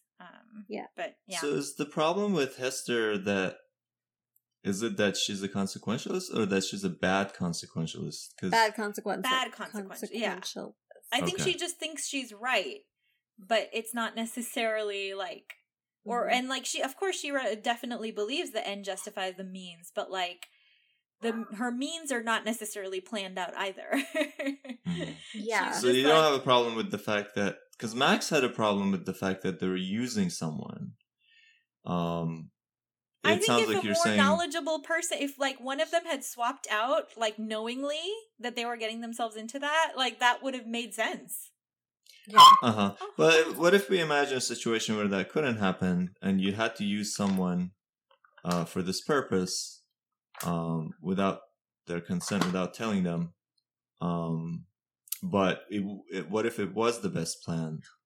If there was a time constraint and this was like literally one of the only options, sure. But it's not, right? But like, it's not. Yeah. None of those parameters are in play right now, so it just seems foolish and short-sighted. And on like the other thing, like, I'm like definitely on Max's side on this front, but also like I feel like when Team Moms, aka Mia and Niska, aren't allowed or aren't around, and they make these kind of decisions, I'm just like already judging them because like I feel like like if I try to think about whether even Niska would make this kind of a decision, like Niska would most likely murder everybody in the car and find out its address. Yeah, exactly. Like its Google address or whatever, like where it's going. But ask questions later. But yeah, but like I kind of think about when they introduced us to the Synths, like Mia was in charge, Niska was really the muscle as well. Like would either of those two have done this plan? I don't think so. And that's what kind of tells me that it was probably the wrong plan. Yeah. I really wonder who Hester would have become had Niska been there from the beginning with her. Because if anyone could have gotten to her, I think Niska would have. Yeah. At the same time, oh my gosh, it's so satisfying at the end of the season. Because Hester just, like, spoiler alert, keeps getting worse. Yes. She goes down a path. Yeah. And the team muscle is busy, aka Niska has been busy all season. Yeah. Until near the end. So, like, it's this is like, this almost feels like the start of Hester's, like, path. It is, like, episode 3 and 4 of 10, so... Yeah.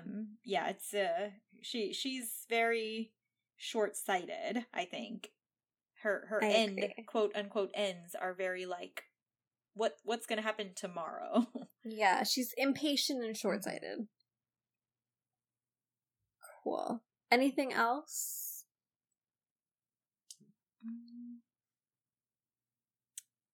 I think if that's it. So we wrap up for season 4. So for these 2 episodes, do either of you have any other thoughts or actuallys? I had one. Uh-huh.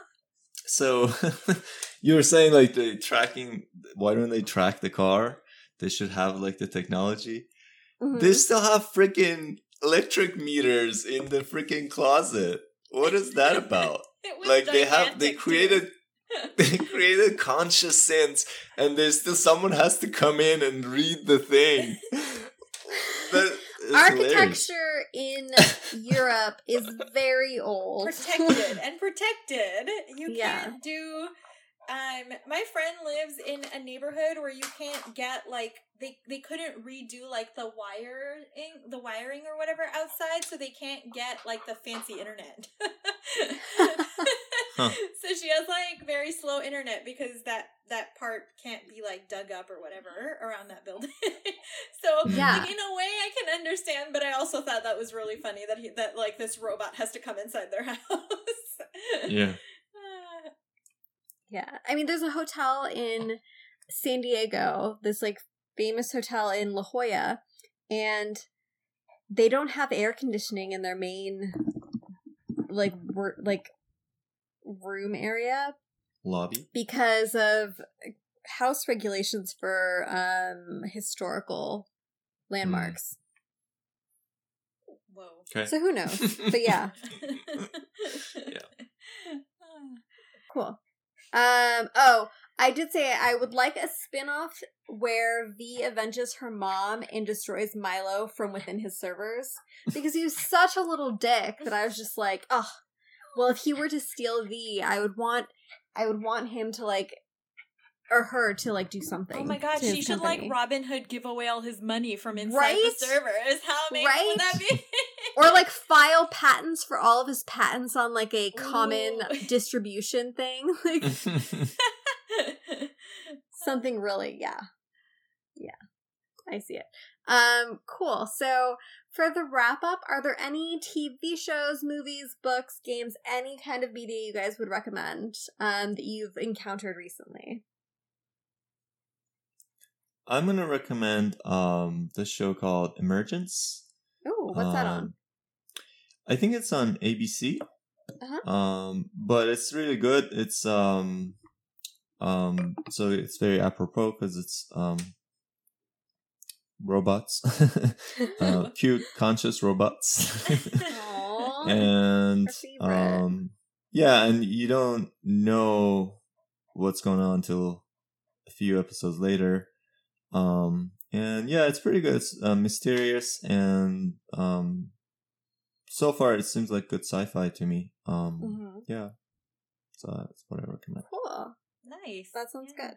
I'm recommending sci-fi-ish as well. So I recently watched Undone on Amazon Prime, and it's an animated series. I think they called it like rotoscope or something. So like the actors acted it out, but then they put animation on top of it. But it's very good. It's also this like main character, she almost dies in a car accident. She has like a lot of trauma from that, but when she wakes up, she essentially can manipulate time.